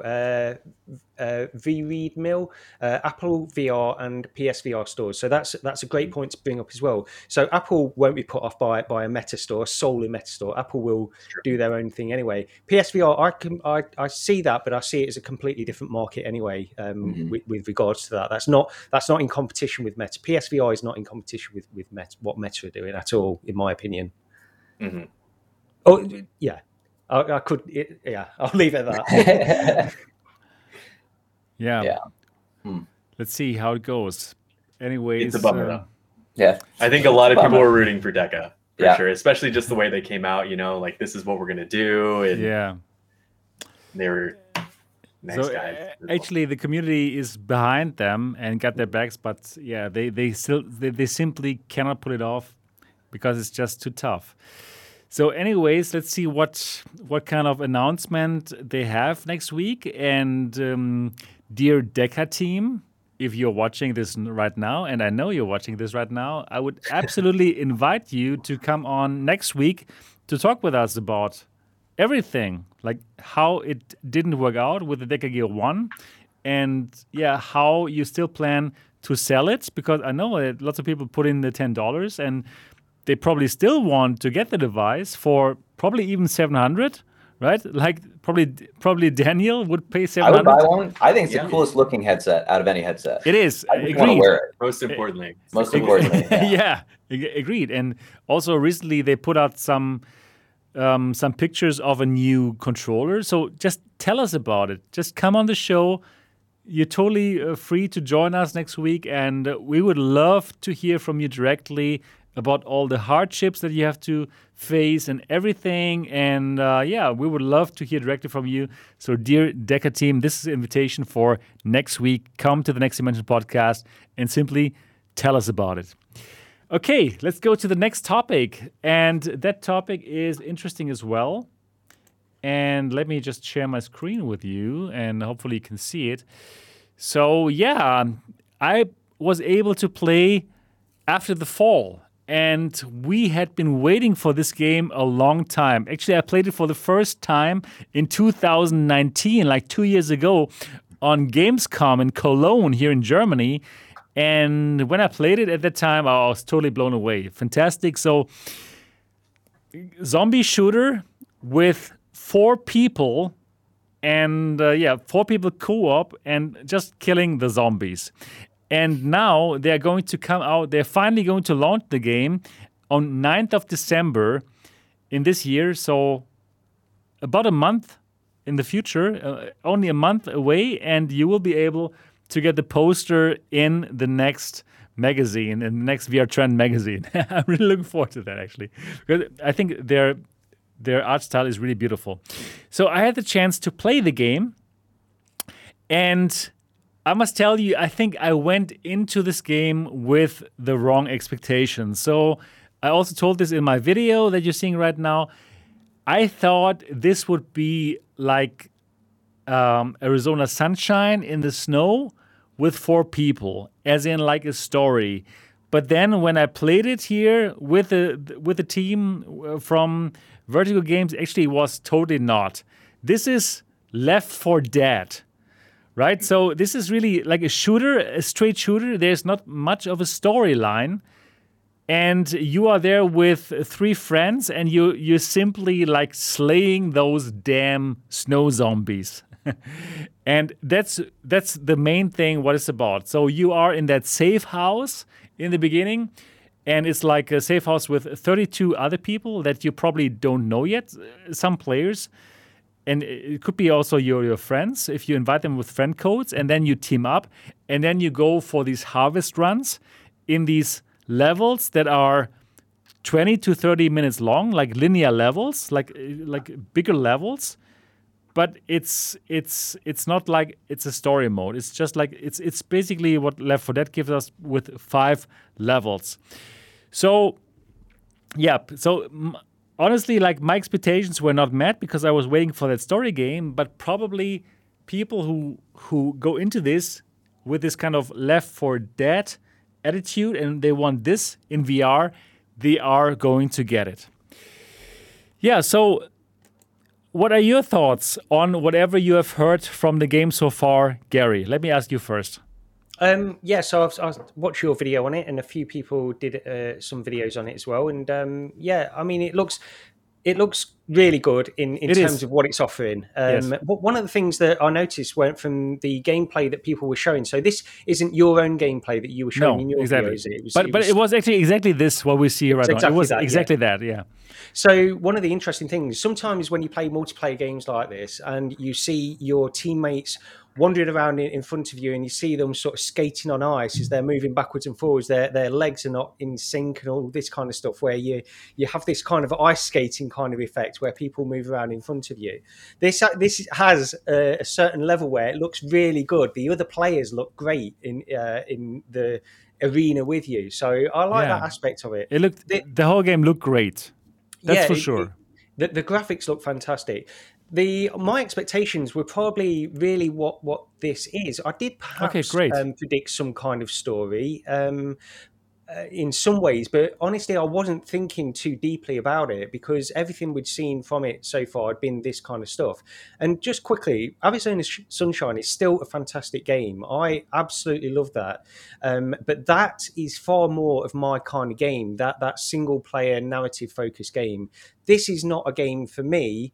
And yet, I think it looks fantastic. And people that are into that Left 4 Dead kind of thing, I don't see why they wouldn't absolutely gravitate towards this because it looks like it's doing it so well. And all the impressions that have come out of it have been really positive. So I'm looking forward to seeing what people make of it when it's released. Yeah, I think the beauty is just like being in this world with your 3 friends, like being in VR together with friends and then doing some things together. This is just where the magic happens, in my opinion.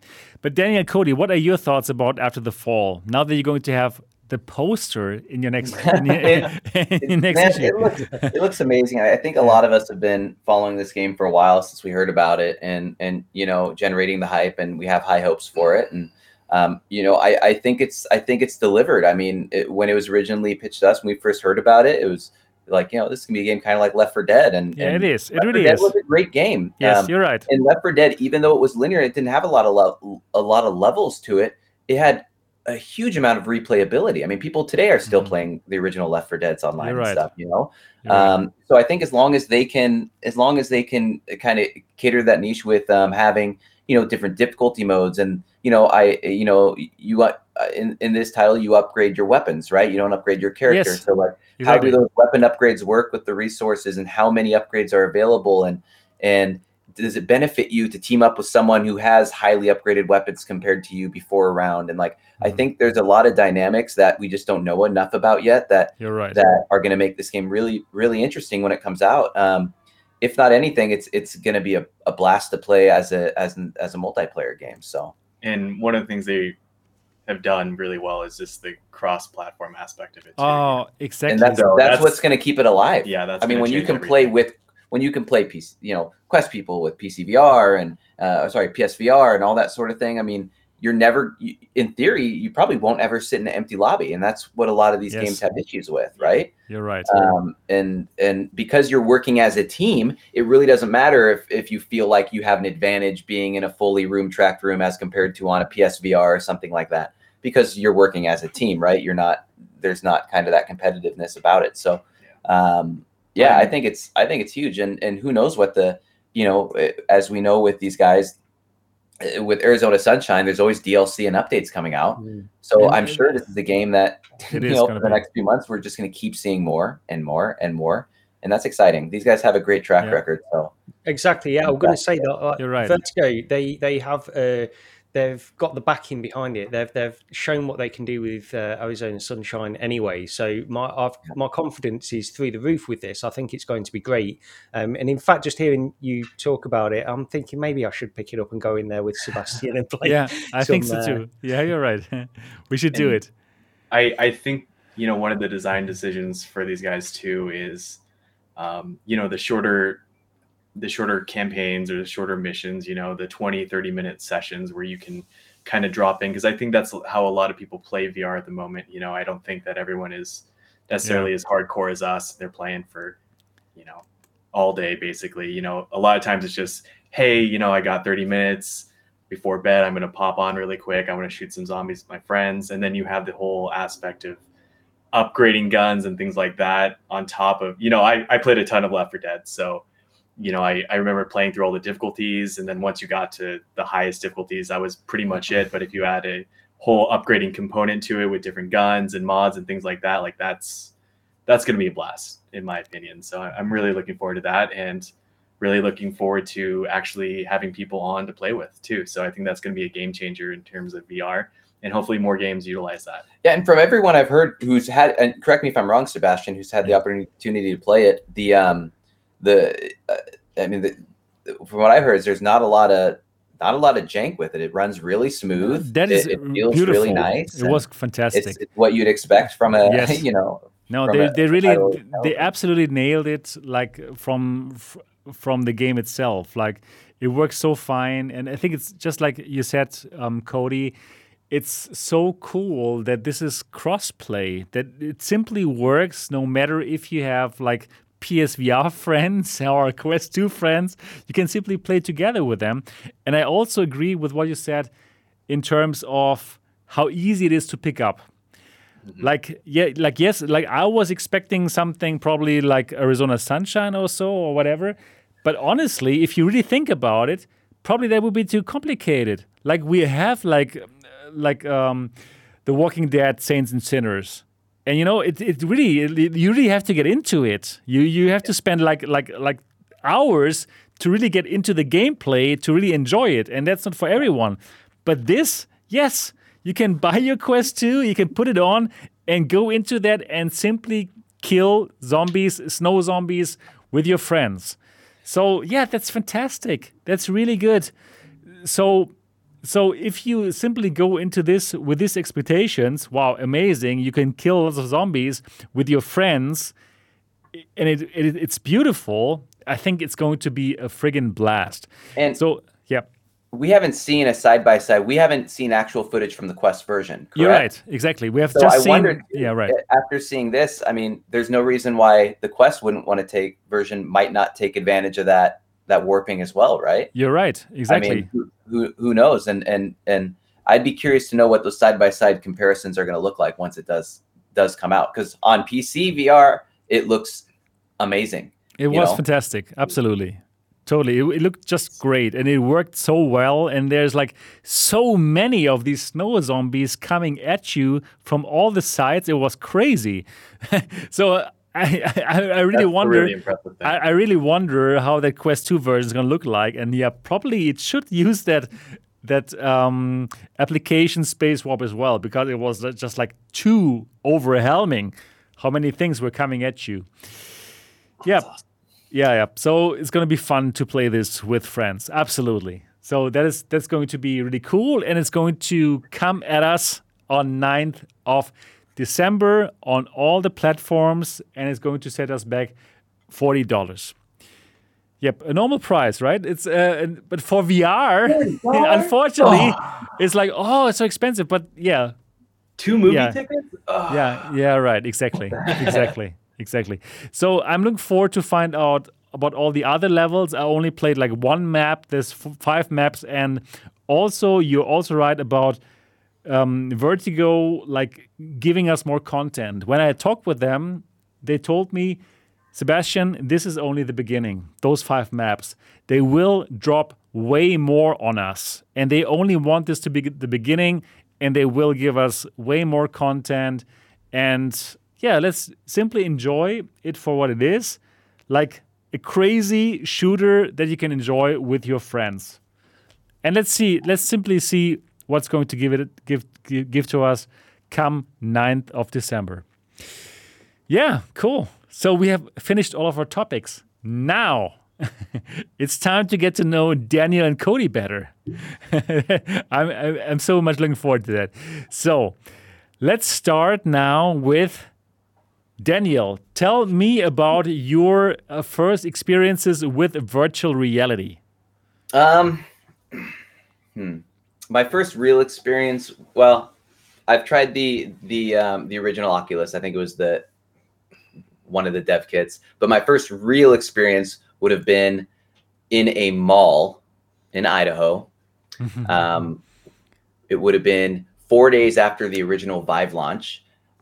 There was a kiosk at a mall, and they were playing Brookhaven, which was one of the first few games that came out on the Vive, which was a terrifying game back in the day. I went in and I paid like $20 to play it for 10 minutes. And I walked out of the kiosk and I got on Vive's website and put one on my credit card that I couldn't afford. I got it probably about 2 weeks later. And I took a week off work and I spent that first week in VR nonstop. I think at the time, I'm trying to remember what was even out. I think it was a lot of Hover Junkers and Altspace was one of the only other apps available on there. But and then Hi-Fi. I jumped in High Fidelity right away. I think that was one of the first apps I entered. But yeah, and then just it kind of spun up from there, man. And but that was my first experience, was playing Brookhaven in a mall, screaming like a girl because it was so scary. And it was the first time I've ever experienced that fidelity of VR before, not playing with using room scale tracking, not playing with an Xbox controller. So it was unreal. And then did you think like, okay, that's something that I want to work in my no, not at all. Okay. Not at all. It was just like this fun. Is a game. I didn't think I wanted to work in VR until my second week using it. I was in High Fidelity and I was one of like 2 people in there when the app first launched, and they offered me a job. And I was like, okay, I guess I want to work in VR. Perfect. That's nice. So how about you, Cody? When was your first VR experience, and what was the impact on you? Yeah, Dan actually introduced me to VR. Dan's always been kind of an early adopter of most technologies and just loves to show off stuff. And I went over to his house one day and I ended up playing that, and it was definitely a game changer. And then I ended up picking up a Samsung Gear, and I played a lot with that, with just exploring like Google Maps and, playing Nobody Talks. Or wait, Keep Talking, Nobody Explodes. Yeah, the Bond Diffusing game. Yeah, it was pretty good. Yeah. Yeah, so got into that, and I definitely saw the potential of it. It didn't really click to make a magazine until Dan and I were both working in a publishing company, and then it kind of all came together in that regard. But definitely knew that VR was going to be the future, and just had to figure out a way to be a part of it, and everything kind of stemmed from there. So okay, so you both had these nice experiences, but it's still a huge step to say, okay, we're going to start something in that regard, right? I mean, to say, okay, yeah, we're going to do this now. And you've mentioned that in the beginning already. So you came up with the idea because you're working together in that publishing company. Because so you know how things work, as in like publishing a magazine, right? You know how that works. Kinda. I mean, we knew the logistics of it. We didn't necessarily know the starting portion of it, obviously, because we were already working at an established company on there. So that was definitely an experience, getting started with everything. We had to track down our own printers. We had relationships with the different couple different companies and just trying to find the right one. You know, you have to decide on magazine size. You'll see it when you get a Sebastian, but our magazine is definitely a little bit larger in terms of you know, your typical magazine. I don't know what they're doing in Europe right now, but it's thicker size and a higher gloss finish because we wanted it to feel a little more premium. Yeah, you know, but because of that, we had to find someone who could actually print at that size, and not a lot of printers could. That was our biggest issue with when we started international shipping, was we couldn't find any printers in Europe that would print that size without shrinking the magazine. Really? Wow, that's interesting. It's such a weird it's a weird size. I don't know why we're I don't know. I love the quality of the magazine, and I think it's closer to like book quality versus, you know, like a cheaper, thinner magazine on there. So I definitely And if you look from like Gary, the one you're holding, like if you look from our first issue, that's stapled, right? And then we went to our third or fourth issue is perfect bound, so there's no staples anymore. It looks so good. That's what I was going to say. The quality is definitely improved. Yeah. In the first iterations of the magazine, you know, when you're talking about staples on there, basically the middle page would always like come out. We used such thick paper that people were getting their first magazine. As soon as they opened it up, they thought a poster was sliding out, but it wasn't. It was just like the middle page. Yeah, I saw it on YouTube videos, like where people say, like, "Yeah, it happened on." Oh my god! Someone did like, I forgot who did it. Didn't open. Was it VR Gamer Dude or someone didn't open thing? They're like, "Oh, it comes with a poster." Yeah, right. It wasn't a poster. It was the middle page, and we were like, "Oh no, dude! No."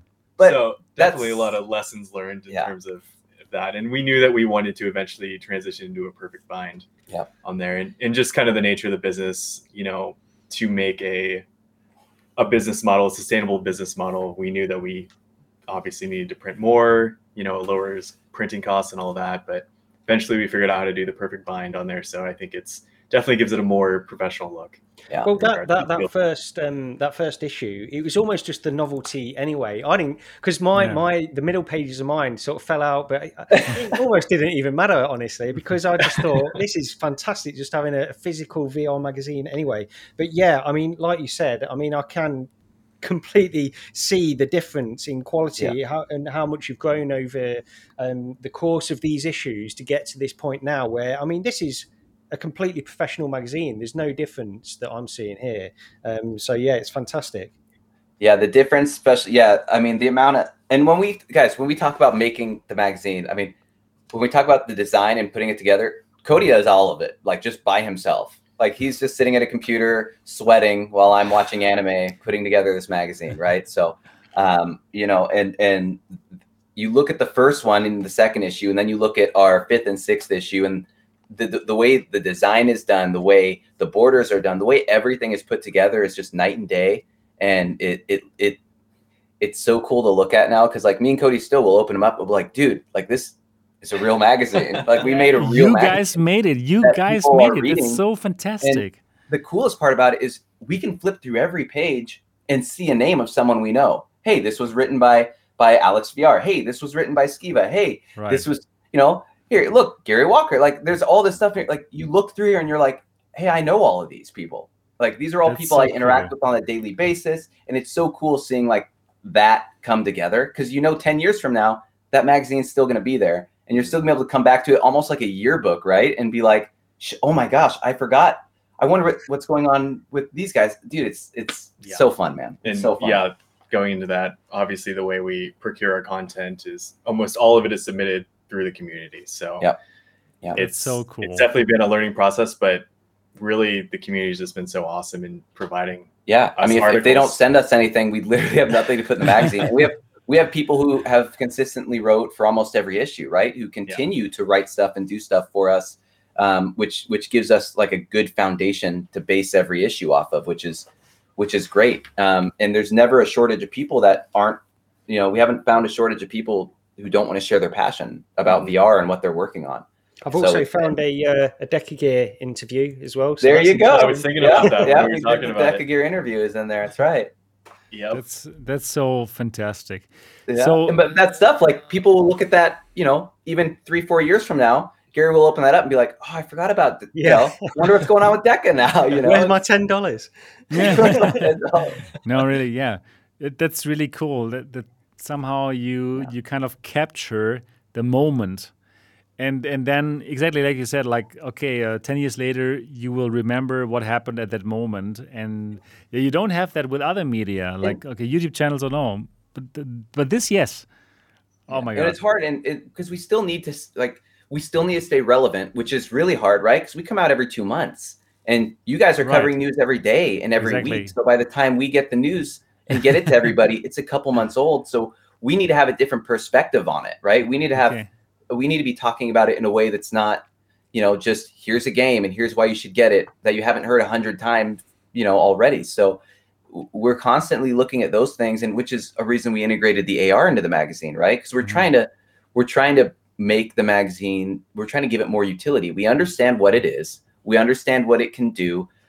We understand that a physical magazine isn't for everyone. So how do we find a way to bring the technology, instead of bringing the magazine up to the technology, how do we bring the technology back down to the magazine? Well, hopefully in the soon AR glasses will be the future. AR will be more consistent in VR, and you'll be able to just flip through this page with your headset on and watch all this stuff pop out. And if you see a game you want to play, you reach out and touch it, and then a demo launches, right? And you're playing it in VR. And so we have all these big expectations for what we want it to be, as well as some other things we're working on. But the core of the magazine is to be a community curated magazine, and just something for us to have fun with, to help a lot of these independent developers and a lot of these people with a passion just get their word, get their thoughts out there. They don't have I'm not saying we have a huge platform at all, but we have a very good cultured community of people who are interested in what's going on. And so many of those people look at the magazines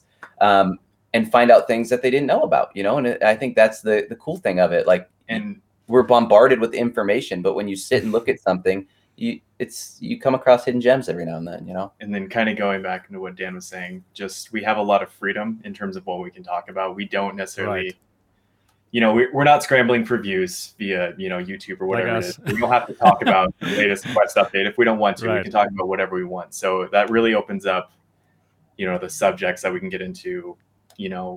One of our big articles is going to be VR for good.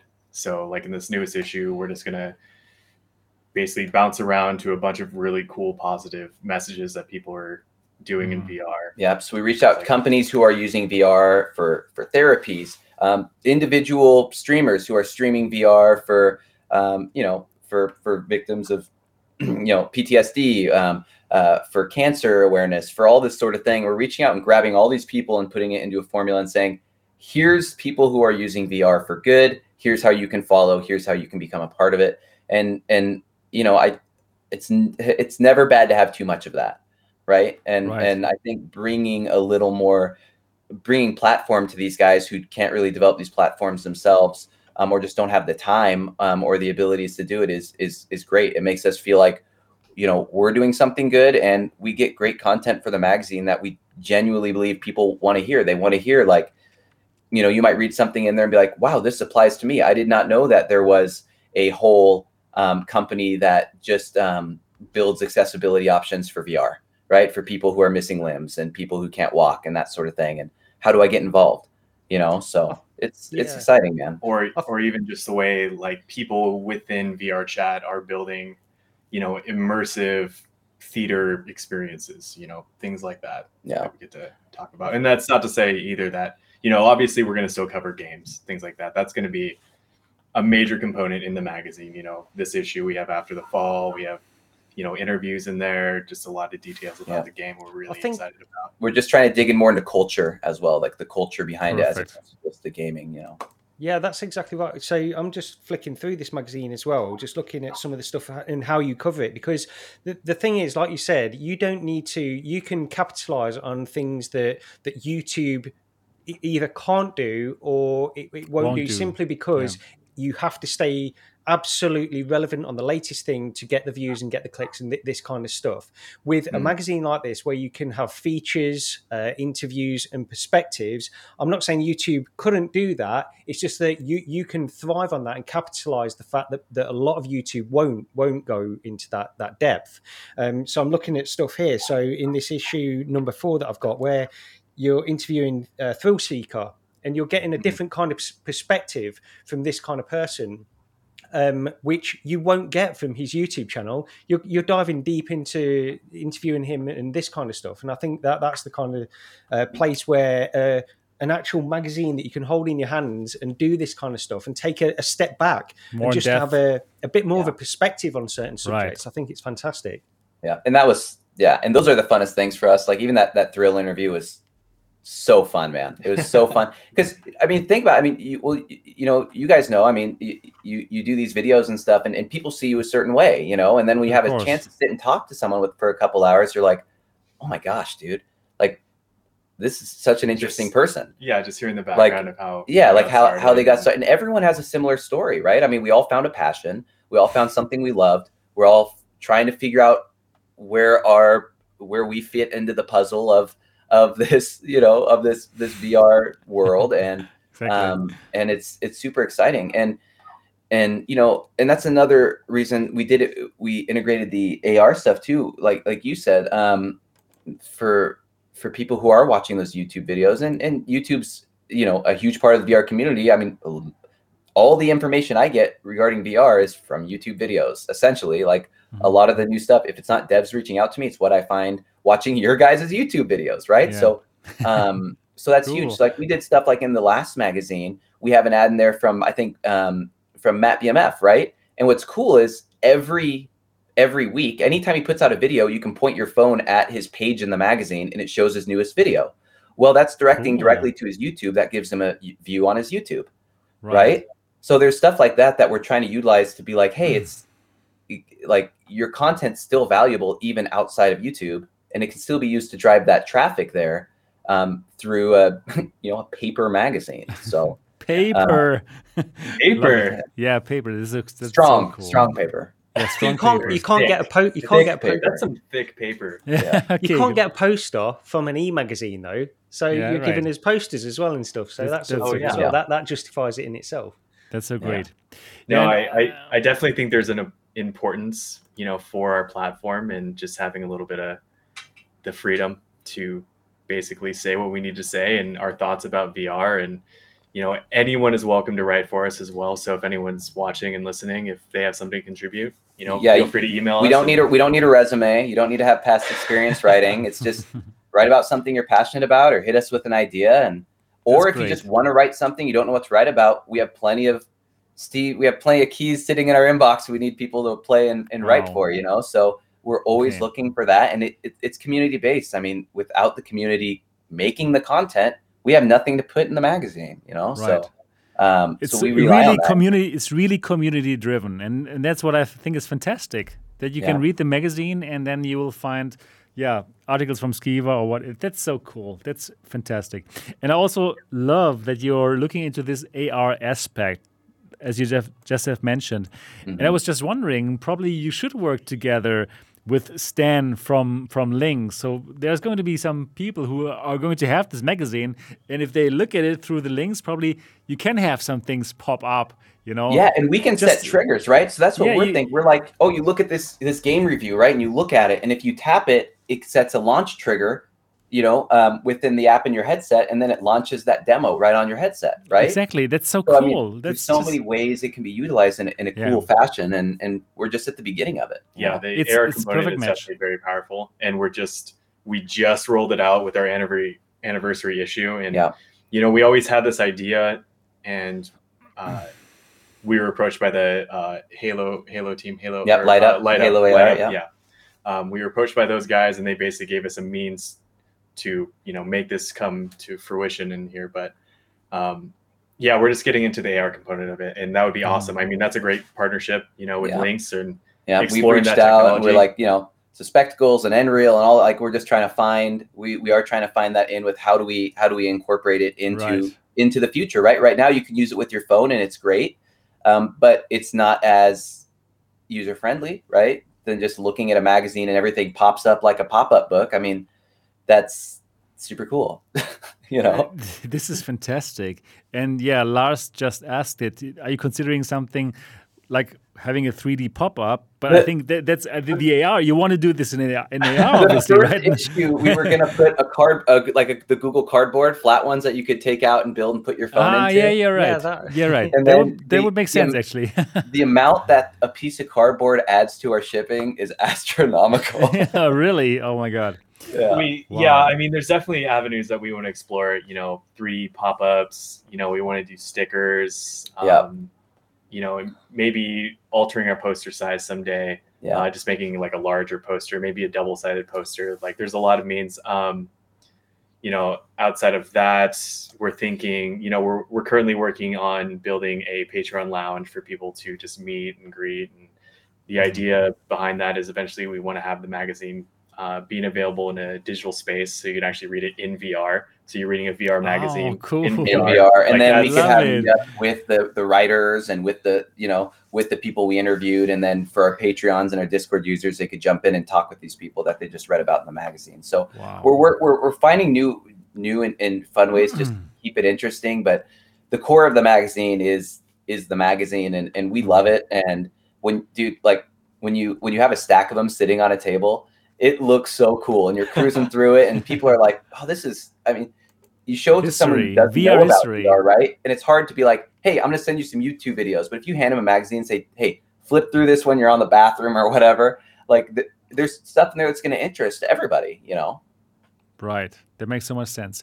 So, Daniel and Cody, tell us a bit more about what parts you specialize in. Like, how do you share the work of this magazine? Like, I think Daniel, you're more into the PR part. Is it like this? Or? So for me, it's a lot of, because I've been working in VR for the last almost 7 years. It's a lot of just 7 years is a long time. Yeah, I started with High Fidelity and yeah, right. And then I was the U.S. manager for Pimax for a little bit. And really, what? Yeah. I never knew that, man. Yeah, unbelievable. I worked with Kevin. He was out of the Florida office, and I covered the Idaho side, trying to get Pimaxes into Best Buys and Fry's Electronics and stuff. That's so interesting. For me, it's just finding the communication, finding the articles, reaching out to new developers. So I'm constantly on Twitter looking at what person is trying to create a new game or has an idea for a new game, and then saying, hey, we want to talk to you about this game, even though it's not made yet. It might just be an idea. We want to be the first people to be like, we want to put this in the magazine, So when it becomes something, we can be like, hey, they were in the magazine at one point. But no, but there's so many. There's so much on just the communication standpoint. For me, it's keeping track of everyone who wants to write for the magazine, getting all the content together, getting the assets together, setting up any interviews we need, and then making sure Cody has what he needs to put the magazine together, making sure he has the stories, the assets. And then I also do all the AR stuff. So after the issue, I go through, once the issue is printed, and add all the AR triggers to each image that then direct to a video or a 3D model or whatever. Yeah. No, the magazine, in Dan's credit, wouldn't exist without him. I mean, going into this, he had such great relationships with a lot of content creators, people who wanted to contribute to the magazine, and definitely he handles the entire social aspect of the magazine so that I can focus on just designing it. And I think we have a pretty good system now in place where we can get these magazines out, every 60 days. Dan can still implement all the AR technology. We can test any of the cool new features that we're working on and stuff that we're doing, and Dan is definitely great at that. I can remember that very first tweet that you put out, by the way, Daniel. I think you put it out. Is that right, Daniel? You put a tweet out just asking people. So, yeah, of course, I liked it and replied saying absolutely, because I'm a big fan of actual physical magazines anyway. I have Retro Gamer Magazine. I get Retro Gamer Magazine, which is because I'm a retro gamer as well. So I like that kind of stuff. So, absolutely, it was great. One thing I was going to ask both of you guys is when you put that tweet out, were you basically going to do it anyway, or was it the response that tweet got? That it was the response. We were basing it all off that tweet. And looking back, I don't even think it got a terrible amount of likes and stuff, but it was just enough people saying that sounds awesome that we were like, we got hyped and we're like, well, we should do it. Even if we just do 12 of them for a small group of people, it'll be fun to try and do, Yeah. And then when we made the Patreon, and then I made a Twitter page and we said, we're doing it. then a lot of people liked it, and then it was like, oh no, dude, this isn't good. I think we were definitely playing with the idea, but the time frame definitely, with that tweet, and then the secret launch of our Patreon where people found it and started signing up definitely accelerated the entire thing. We were thinking maybe we would have like half a year to work on this before we, started printing, but yeah, we literally put out the tweet and then had a magazine out in 2 months, like, because we had to. Wow. People started right. and that was without well, that's what made me think you'd already sort of we probably went in backwards in terms of, we probably should have had a Kickstarter in the beginning on there. And then, had a better idea of like the demand for the magazine, and what the cost and all that sort of stuff. Sure. We kind of just flew in blind. Well, but, whatever. No, the reason I asked that is because it was very quick. I remember replying to that tweet and then basically getting a magazine through my door pretty quickly. So I thought you'd already sort of sussed a lot of this stuff out and worked things out, but obviously not. Yeah, so you did really well to get that first issue out so close. I mean, it was we couldn't even go to print until the first Patreon payment went through because we had no money. Right. So like we were literally just flying by the seat of our pants, like we were like, okay, well, this is our first time using Patreon. Hopefully the money comes through, and then we got to get it into an account, and then we got to hope it's enough to cover the not just the magazines, but then the shipping. And we don't know how much shipping is going to cost because we didn't look up any pricing beforehand. Like we didn't do any research. We were just like, we're making a magazine. We did the research on what's it take to make a magazine, but not. And on top of all this, COVID is like just happening. Yeah, literally. Exactly. Everything shutting down. Shipping like suddenly got 10 times harder and more difficult. Yeah. There was just delays on a ton of that stuff. Then our job shuts down and we're jobless. So we're trying to do all this stuff, and it's like, oh my gosh. But it was the thing that like kept us like excited, right? It kept us motivated, and it was the only thing bringing positivity at that time into our lives. Really, I mean, we had nothing.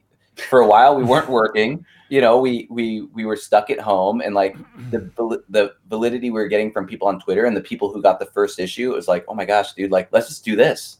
Yeah. This is right. I mean, we can't do this, but let's do this. I think looking back, I think maybe we should start a side hustle where we just help other companies get out their products faster because we know how to do it. So. You can do it. You can do it in a fast manner. I love it. Going from like step 0 to like full launch. 2 months. Let's do this.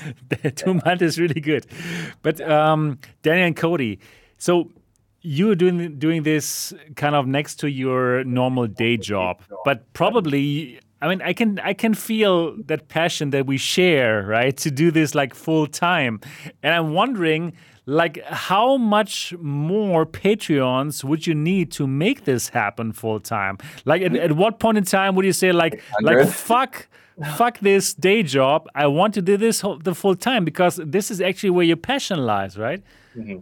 So how far away are you from that point? I think that we could probably start to really focus on the magazine full time if we were probably about 1,000 or so. Yeah, 1,000. If we had like 1,000 Patreons people who were doing every month, that might get to the point, because then what happens is then we have enough readership and another cost per impression to charge more for advertising, right? Okay. Which is right. I mean, when you look at everything the Patreon brings in goes directly towards printing and shipping. Okay. Me and Cody have never been able to buy some pizza with our Patreon money or anything. So it's all gone the second we get it. So the only way we make money is if we're shipping enough to where our cost per the magazine, because we're hitting quantity minimums, goes down, right?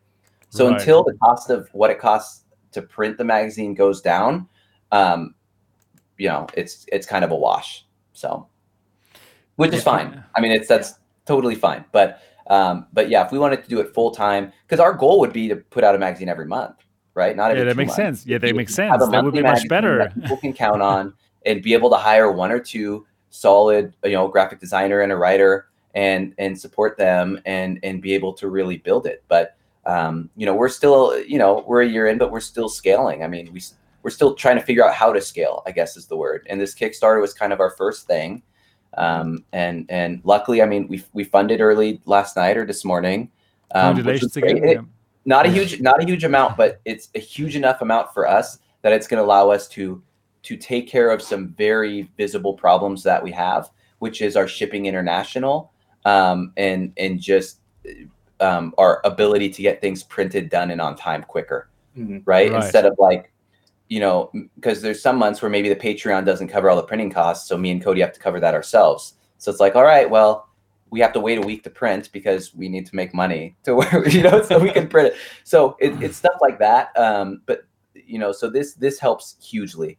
Definitely alleviates a lot of the stress in terms of, and not only that, but there's a lot more I want to do with the magazine in terms of improving the content as well on there, and just being able to. If we had a full month to work, like if we could work on it full time, the content and the design of the magazine, I mean, it would be so amazing. Mm-hmm. Right. Yeah, and just being able to, pay specific writers or just hire someone to help me with some of the graphic design portions of it, so I can spend a lot more time focusing on the general direction of it. It's going to be a game changer. So yeah, I'm really excited about everything that's happening, and I think that everyone in the VR community is freaking amazing. Yeah, so. It's cool because everyone in the community is like, everyone roots for us. I mean, we have like there's days where we're like 2 days ago, and we're 35% funded, and we're just like, dude, this ends in 2 days. Like, what are we gonna do? And then you get people like Skiva and all these guys who are just like pounding it on their Twitter and saying, guys, we need to get these guys there. They're doing an amazing thing. And it's so like validating for us. And it always feels good when the people that you want to, I don't want to say impress the most, but like, we're trying to make this magazine to make the VR community like jacked and happy and feel like we're one big tight knit family. And we are, right? I mean, really. And when they come back to us and say, come on, guys, we need to get these guys. We need to do whatever we can. It's like, it's super humbling. It's like, dude, this is why we want to do this. Like we're not just like, we're not making this magazine just for random people. Like these are all friends, and these are all people who've been part of the community and part of our journey since the beginning, and it's unreal. And these people are just helping us, and they're basically just helping us accomplish our dreams. And it's amazing. Yeah. I mean, we have people, like I said, we have people like Alex VR and those guys who they'll write for every issue, and they're doing it just out of the kindness of their heart, because they're passionate about it and they love that we're doing. And that's insane. It's amazing. Sterling Youngman just says, you just got another $50 from me. That's incredible. Nice. Thank you so much. Thank you so much, Sterling. And I simply want to tell all the people who are watching this right now, or who are listening to this podcast later on, this is obviously such a cool project. I love the passion of Cody and Daniel, and well, it's really something that we as a community should support. And they said it, with $1,000, they could probably work on this full time, giving us like one issue every month instead of like bi-monthly, which would be amazing. And right now they are at 360 Patreons, which is way too little. That's good, of course. And I'm one of them since today. Way too late, but I really want to get this, to drive this point home. It's people like Daniel and Cody who are like holding this community together and who are like contributing in such a huge way. Why not support people like Daniel and Cody with a couple of dollars? I mean, come on, really. We're spending $5 in Starbucks, which is ridiculous. No, really, which is one coffee, right? And yeah. And like I paid like €9. One coffee a month gets you a magazine. Exactly, it gives you a magazine. That's our next tweet. Thank you. But it's true. It's really true, right? Okay, I pay like €9, and you're sending this to Germany, from the United States to Germany, and it's so interesting. That's €36. So yeah, so dear people who are watching this right now, go to patreon.com/VR magazine. And simply support those guys and get an amazing magazine. So Daniel and Cody, please tell us about your tiers, your Patreon tiers, because it doesn't have to be €9, right? If you're in the States, it's even cheaper. Yes. And if you don't want the paper magazine, you can also get the digital one. So tell us about it. So we have a digital tier, so you get it in a PDF all of our magazines. And what's cool is you get access to our entire library of magazines as well. For that price, I think it's $3 per month. So you're paying $6 for each issue. Yeah, it's $2.99. And what's cool is even if you join today, you can go back through our posts and get the PDFs of all the issues, right? Exactly. 1, 2, 3. Yeah. And they're print ready PDFs, man. Which is not usually the case when you're talking about magazines like that. Like, I don't know of any other magazine that offers a service like that. Yeah.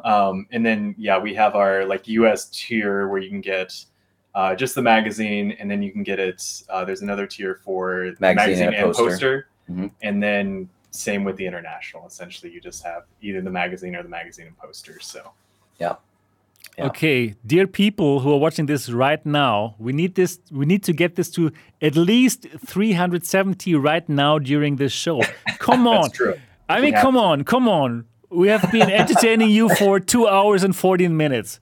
At least get this to 370. Are you kidding me? This is be more than 360 people that would want a physical VR magazine. Surely there's got to be more than 360. Yeah, exactly. Really, it's unbelievable. And we do sell some, like we sell some on our website and stuff to people who buy like the back issues, right? Who want to get their issues up and stuff. But yeah, I mean, other than that, I mean, we're in some VR arcades, but most of those, to be honest, we just send them to them because we know we need to get our name out there. We know once people hold the magazine in their hand and they're looking through it, they love it and they're jacked about it. So it's just, how do we get enough in people's hands, right? I mean, right.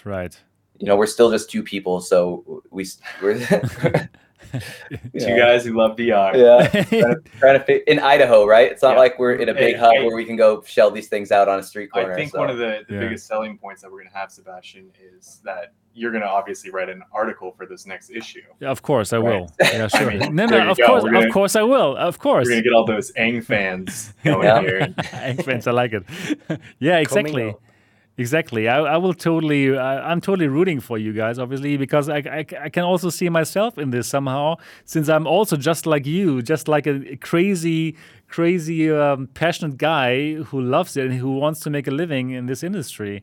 And I think because of people like us, the word gets out, and because of people like us, like the community has something to watch and to read, and I just love it, and I just hope that you guys can go full time on it, because it's pretty amazing if you can spend your whole energy on this topic. It's like a beautiful thing. Dream, to do. Man. It's for a year now. That's been the goal, and the we're getting closer. Man. We're every issue we're getting a little closer, and it's exciting. Yeah, and you got 2 new patrons right now already. So this is working. Appreciate it. Yeah. Okay. You guys have you really have no idea how much every Patreon makes. Yeah, the biggest difference. I know. I mean, man. You know. I mean, I know. I mean, it's insane. I mean, you know, it's nuts. So we appreciate it, and you know, we try to let our Patreons know as much as we can. We're just eternally grateful. All their names are in the back of the magazine. We throw them back there, and we want people to feel like, we want everyone, whether you're a Patreon or not. You don't have to be a Patreon to be part of the magazine. Like, if you want to be part of it and be in it, we want you to be a part of it, because this is it's our community, and you know, and we just want to see it grow. And everyone has a different perspective on things, you know. So it's cool to kind of hear them. Right. I'm 100% positive that it is going to happen, that you are going to reach that 1,000. You just have to keep on doing what you're doing right now. And I think you're doing a great job, to get the word out, to come into shows like this, and to simply spread the word. Right? It's important to get to know you guys. No, really.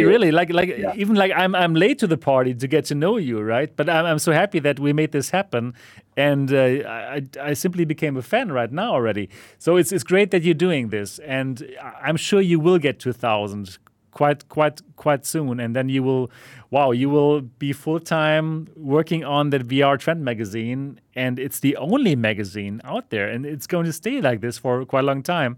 Yeah, I think it's amazing. Well, that's just another important mission that we have, is just keeping gaming magazines alive in general. You know, you cannot find gaming magazines in store. Yeah, we went to Walmart. We went to all our big stores around here, and the only gaming magazines you can find are a Fortnite branded magazine. There's just no gaming magazines anymore. Yeah. Right. Yeah, because everything is in this internet thing. Yeah, I think I've heard yeah, the internet. Maybe we should get on the internet. Yeah. No, don't do it. Don't do it. Keep on, It's a trap. Yeah, right. Exactly. But Keep on doing what no. you're doing. Thank you. Yeah, cool. Really amazing. We are already like on now for 2 hours and 18 minutes. It's a good time. Yeah, Sebastian. Yep. Can we have like we just released a did you see the cover? reveal. Did you see the cover reveal video? I did not. Where do I find it? It's just right on our. It's right on. You can grab it right off our Twitter, Okay, the VR Trend perfect. Twitter. Yeah, We just released it this early this morning. Yeah. And we're super jacked about this next issue. Okay. And the cover turned out so beautiful. VR Trend Magazine. Okay, here's your Twitter. Yeah. You scroll down just a couple there. Keep scrolling down. You'll see it. It'll be a video. There you go. Is it this one? Yeah. Okay, Yeah. Let me If just. you have sound, even better. Yep. I'm not sure if. Can you hear anything? No, you can't, right? No, it's not a big deal, but the sound is pretty cool. you The It's cannot pretty see. epic. The music gets us pumped. Let me start this again. Yeah, there's no sound now, but anyways, That's all right. let's have a look at this. Wow, here it is. Wow, yeah, that's beautiful. After the fall, it looks beautiful. Yeah, it's also beautiful artwork, right, from Vertigo Games. Really good, really good. Yeah. Oh, they had. Yeah. Yeah, those guys were amazing to work with. Yeah. Whenever we get Vertigo or like Surveos assets, they're always perfect. Over the top, They're yeah. so good. Of course. Wow, this is the next issue. This is Yes. probably the issue. When is it going to come out? When can I expect it here in the MRTV headquarters in good old Germany? Oh, in Germany. Well, you always have to wait an extra week. I or would two. say Oh, early. yeah. No, it's okay. We're wrapping it up probably in the next week or two, so expect it's early December. Yeah. Is what we're looking Okay. at for G7. Okay, yeah, great. Yeah. Wow. The U.S. We're hoping the U.S. will have it before the launch date of After the Fall. Europe might be you're typically about the next week after is when Europe gets it. What we've Okay. started doing was shipping in batches, so we'll actually ship the international first, and then they'll Mhm. print the U.S. and ship the U.S. That way they kind of get them closer together. But we're still kind of working on juggling that because I mean there's issues that we'll send to France or something that'll take 3.5-4 weeks for some reason to get there. Okay, So it's wow. It's more customs issues, but yeah, Right, it's, right. it's essentially the ultimate goal is to just print it directly in Europe. yeah. And then Okay. then shipping is just going to be, That makes easy. sense. Easy That makes peasy, sense. so. It's going to That's happen. definitely another iteration that we're working on, and Yeah. one thing that the Kickstarter is going to help with. So Yeah, right. Simply getting the word out. And you got 2 more Patreons, 2 more closer, 2,000 Patreons. Thanks, guys. Thank I mean, you, really, everybody. like every single Patreon, it means a lot, right? I know it from Thank myself. It's like so cool. And yeah, it's just great that people are signing up right now. And hopefully more people are going to sign up when they show later when the show is on iTunes and so on and so forth. So I'm going to put all the links to your Patreon, to your Kickstarter probably as well. But I think Patreon is more important, right? Because it's that Yeah. monthly income that you can count on, and that Yep. would simply Yep. work. Yeah, right. Exactly. Yeah, absolutely. Wow, perfect. Wow, thank you so much, Daniel and Cody, to coming onto the show. And I'm so happy to meet you in person. And for sure, we're also going to work on something. And I also want to write an article for your magazine, obviously. Please. that would And be CES. awesome. Let's get together. See- CES. Oh, yeah. Oh yeah, what? yeah. Let's have a beer or two. I have a Or good two, feeling about yeah. this. Yeah, exactly. Perfect. I'm so looking forward to this. Let's get more content out about the VR Trend magazine. And yeah, simply thank you for coming to the show today. Thank you. Yeah, thanks Yeah. for having us. Yeah. This has been super fun. Yeah, no, I think so thank you. too. Thank you so much, Sebastian. I was pumped to be on the show. So Perfect. really So appreciate great. the opportunity. Yeah, thanks, Gary. You too, man. We appreciate it, you guys. Yeah, it's been A lot. great to meet you both. Yeah, it's been fantastic. Gary, I mean, you even have the first issue. Are you kidding me? You'll be I know. rich. I I'm a mean, millionaire. 1 of 46. This And is he's in. unbelievable. Are you in the first one or the second one, Gary? I'm in the first one. Yeah. Are you Yeah, in the look, first he's one? in Oh it. my God, you're There's a even in it. picture of Oh him my, in it. with a Yeah. picture. Oh my God, Gary. I know. Man, if I knew before, I would have given you one more beer in Paris when we met.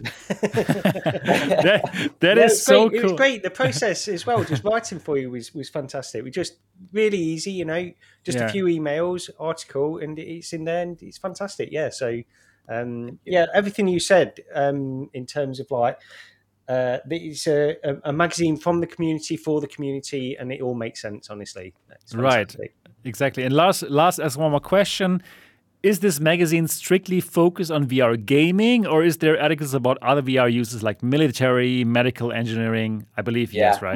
We dig a lot into VR in the industry, so VR in construction, VR in medical, how VR is being used for stroke victims, VR for like paraplegics, VR in the medical field, VR in music. I mean, we try to dive into a little bit of every industry, right? So it's VR as a whole. How is VR changing the world, and what are the people in just our community? Because most of the magazine's based off the Twitter community, right? We don't have a big following on Facebook or anything else yet. We just haven't been able to spend the time to build it.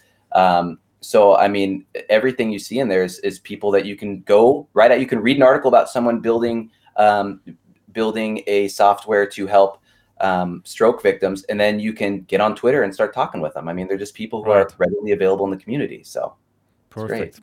Lars, you need to support them on Patreon right now. So that's really good. Have you also touched upon adult entertainment in VR? Okay, so we have about 3 or 4 interesting people topic who talk to us all the time about writing for it. We haven't put anything in there yet.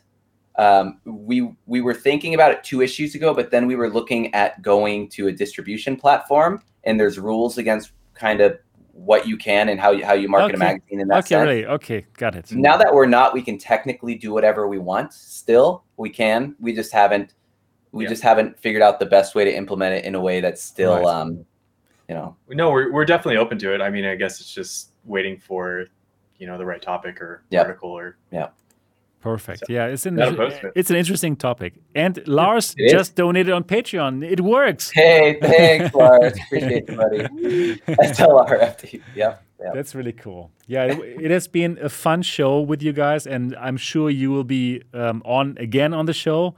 And we're looking forward to it. So thanks again, Daniel and Cody from the VR Trend magazine. Amazing to get to know you, and amazing to tell my audience or our audience about your magazine. And it's so cool. Yeah, perfect. Thanks so much for watching today's episode. This is season 2, episode 15 of the Next Dimension podcast. If you enjoy this show, give it a thumbs up right now. And of course, if you have not yet reviewed us on iTunes, then do that now with your iDevice. Open the podcast app, find the Next Dimension podcast, and give us a good review. That would be the best way to say thank you. And well, it's not going to happen through the YouTube algorithm, because the YouTube algorithm don't like these kind of 2-hour shows. So we have found out that actually, if you would recommend the show to your friends, this would be the best way to get even more people to watch the show. So if you have a friend that likes VR, why don't you tell him or her about this show? This would be amazing. Other than that, thanks for watching, and we're looking forward to see you in the next episode. Until then, bye-bye. Bye.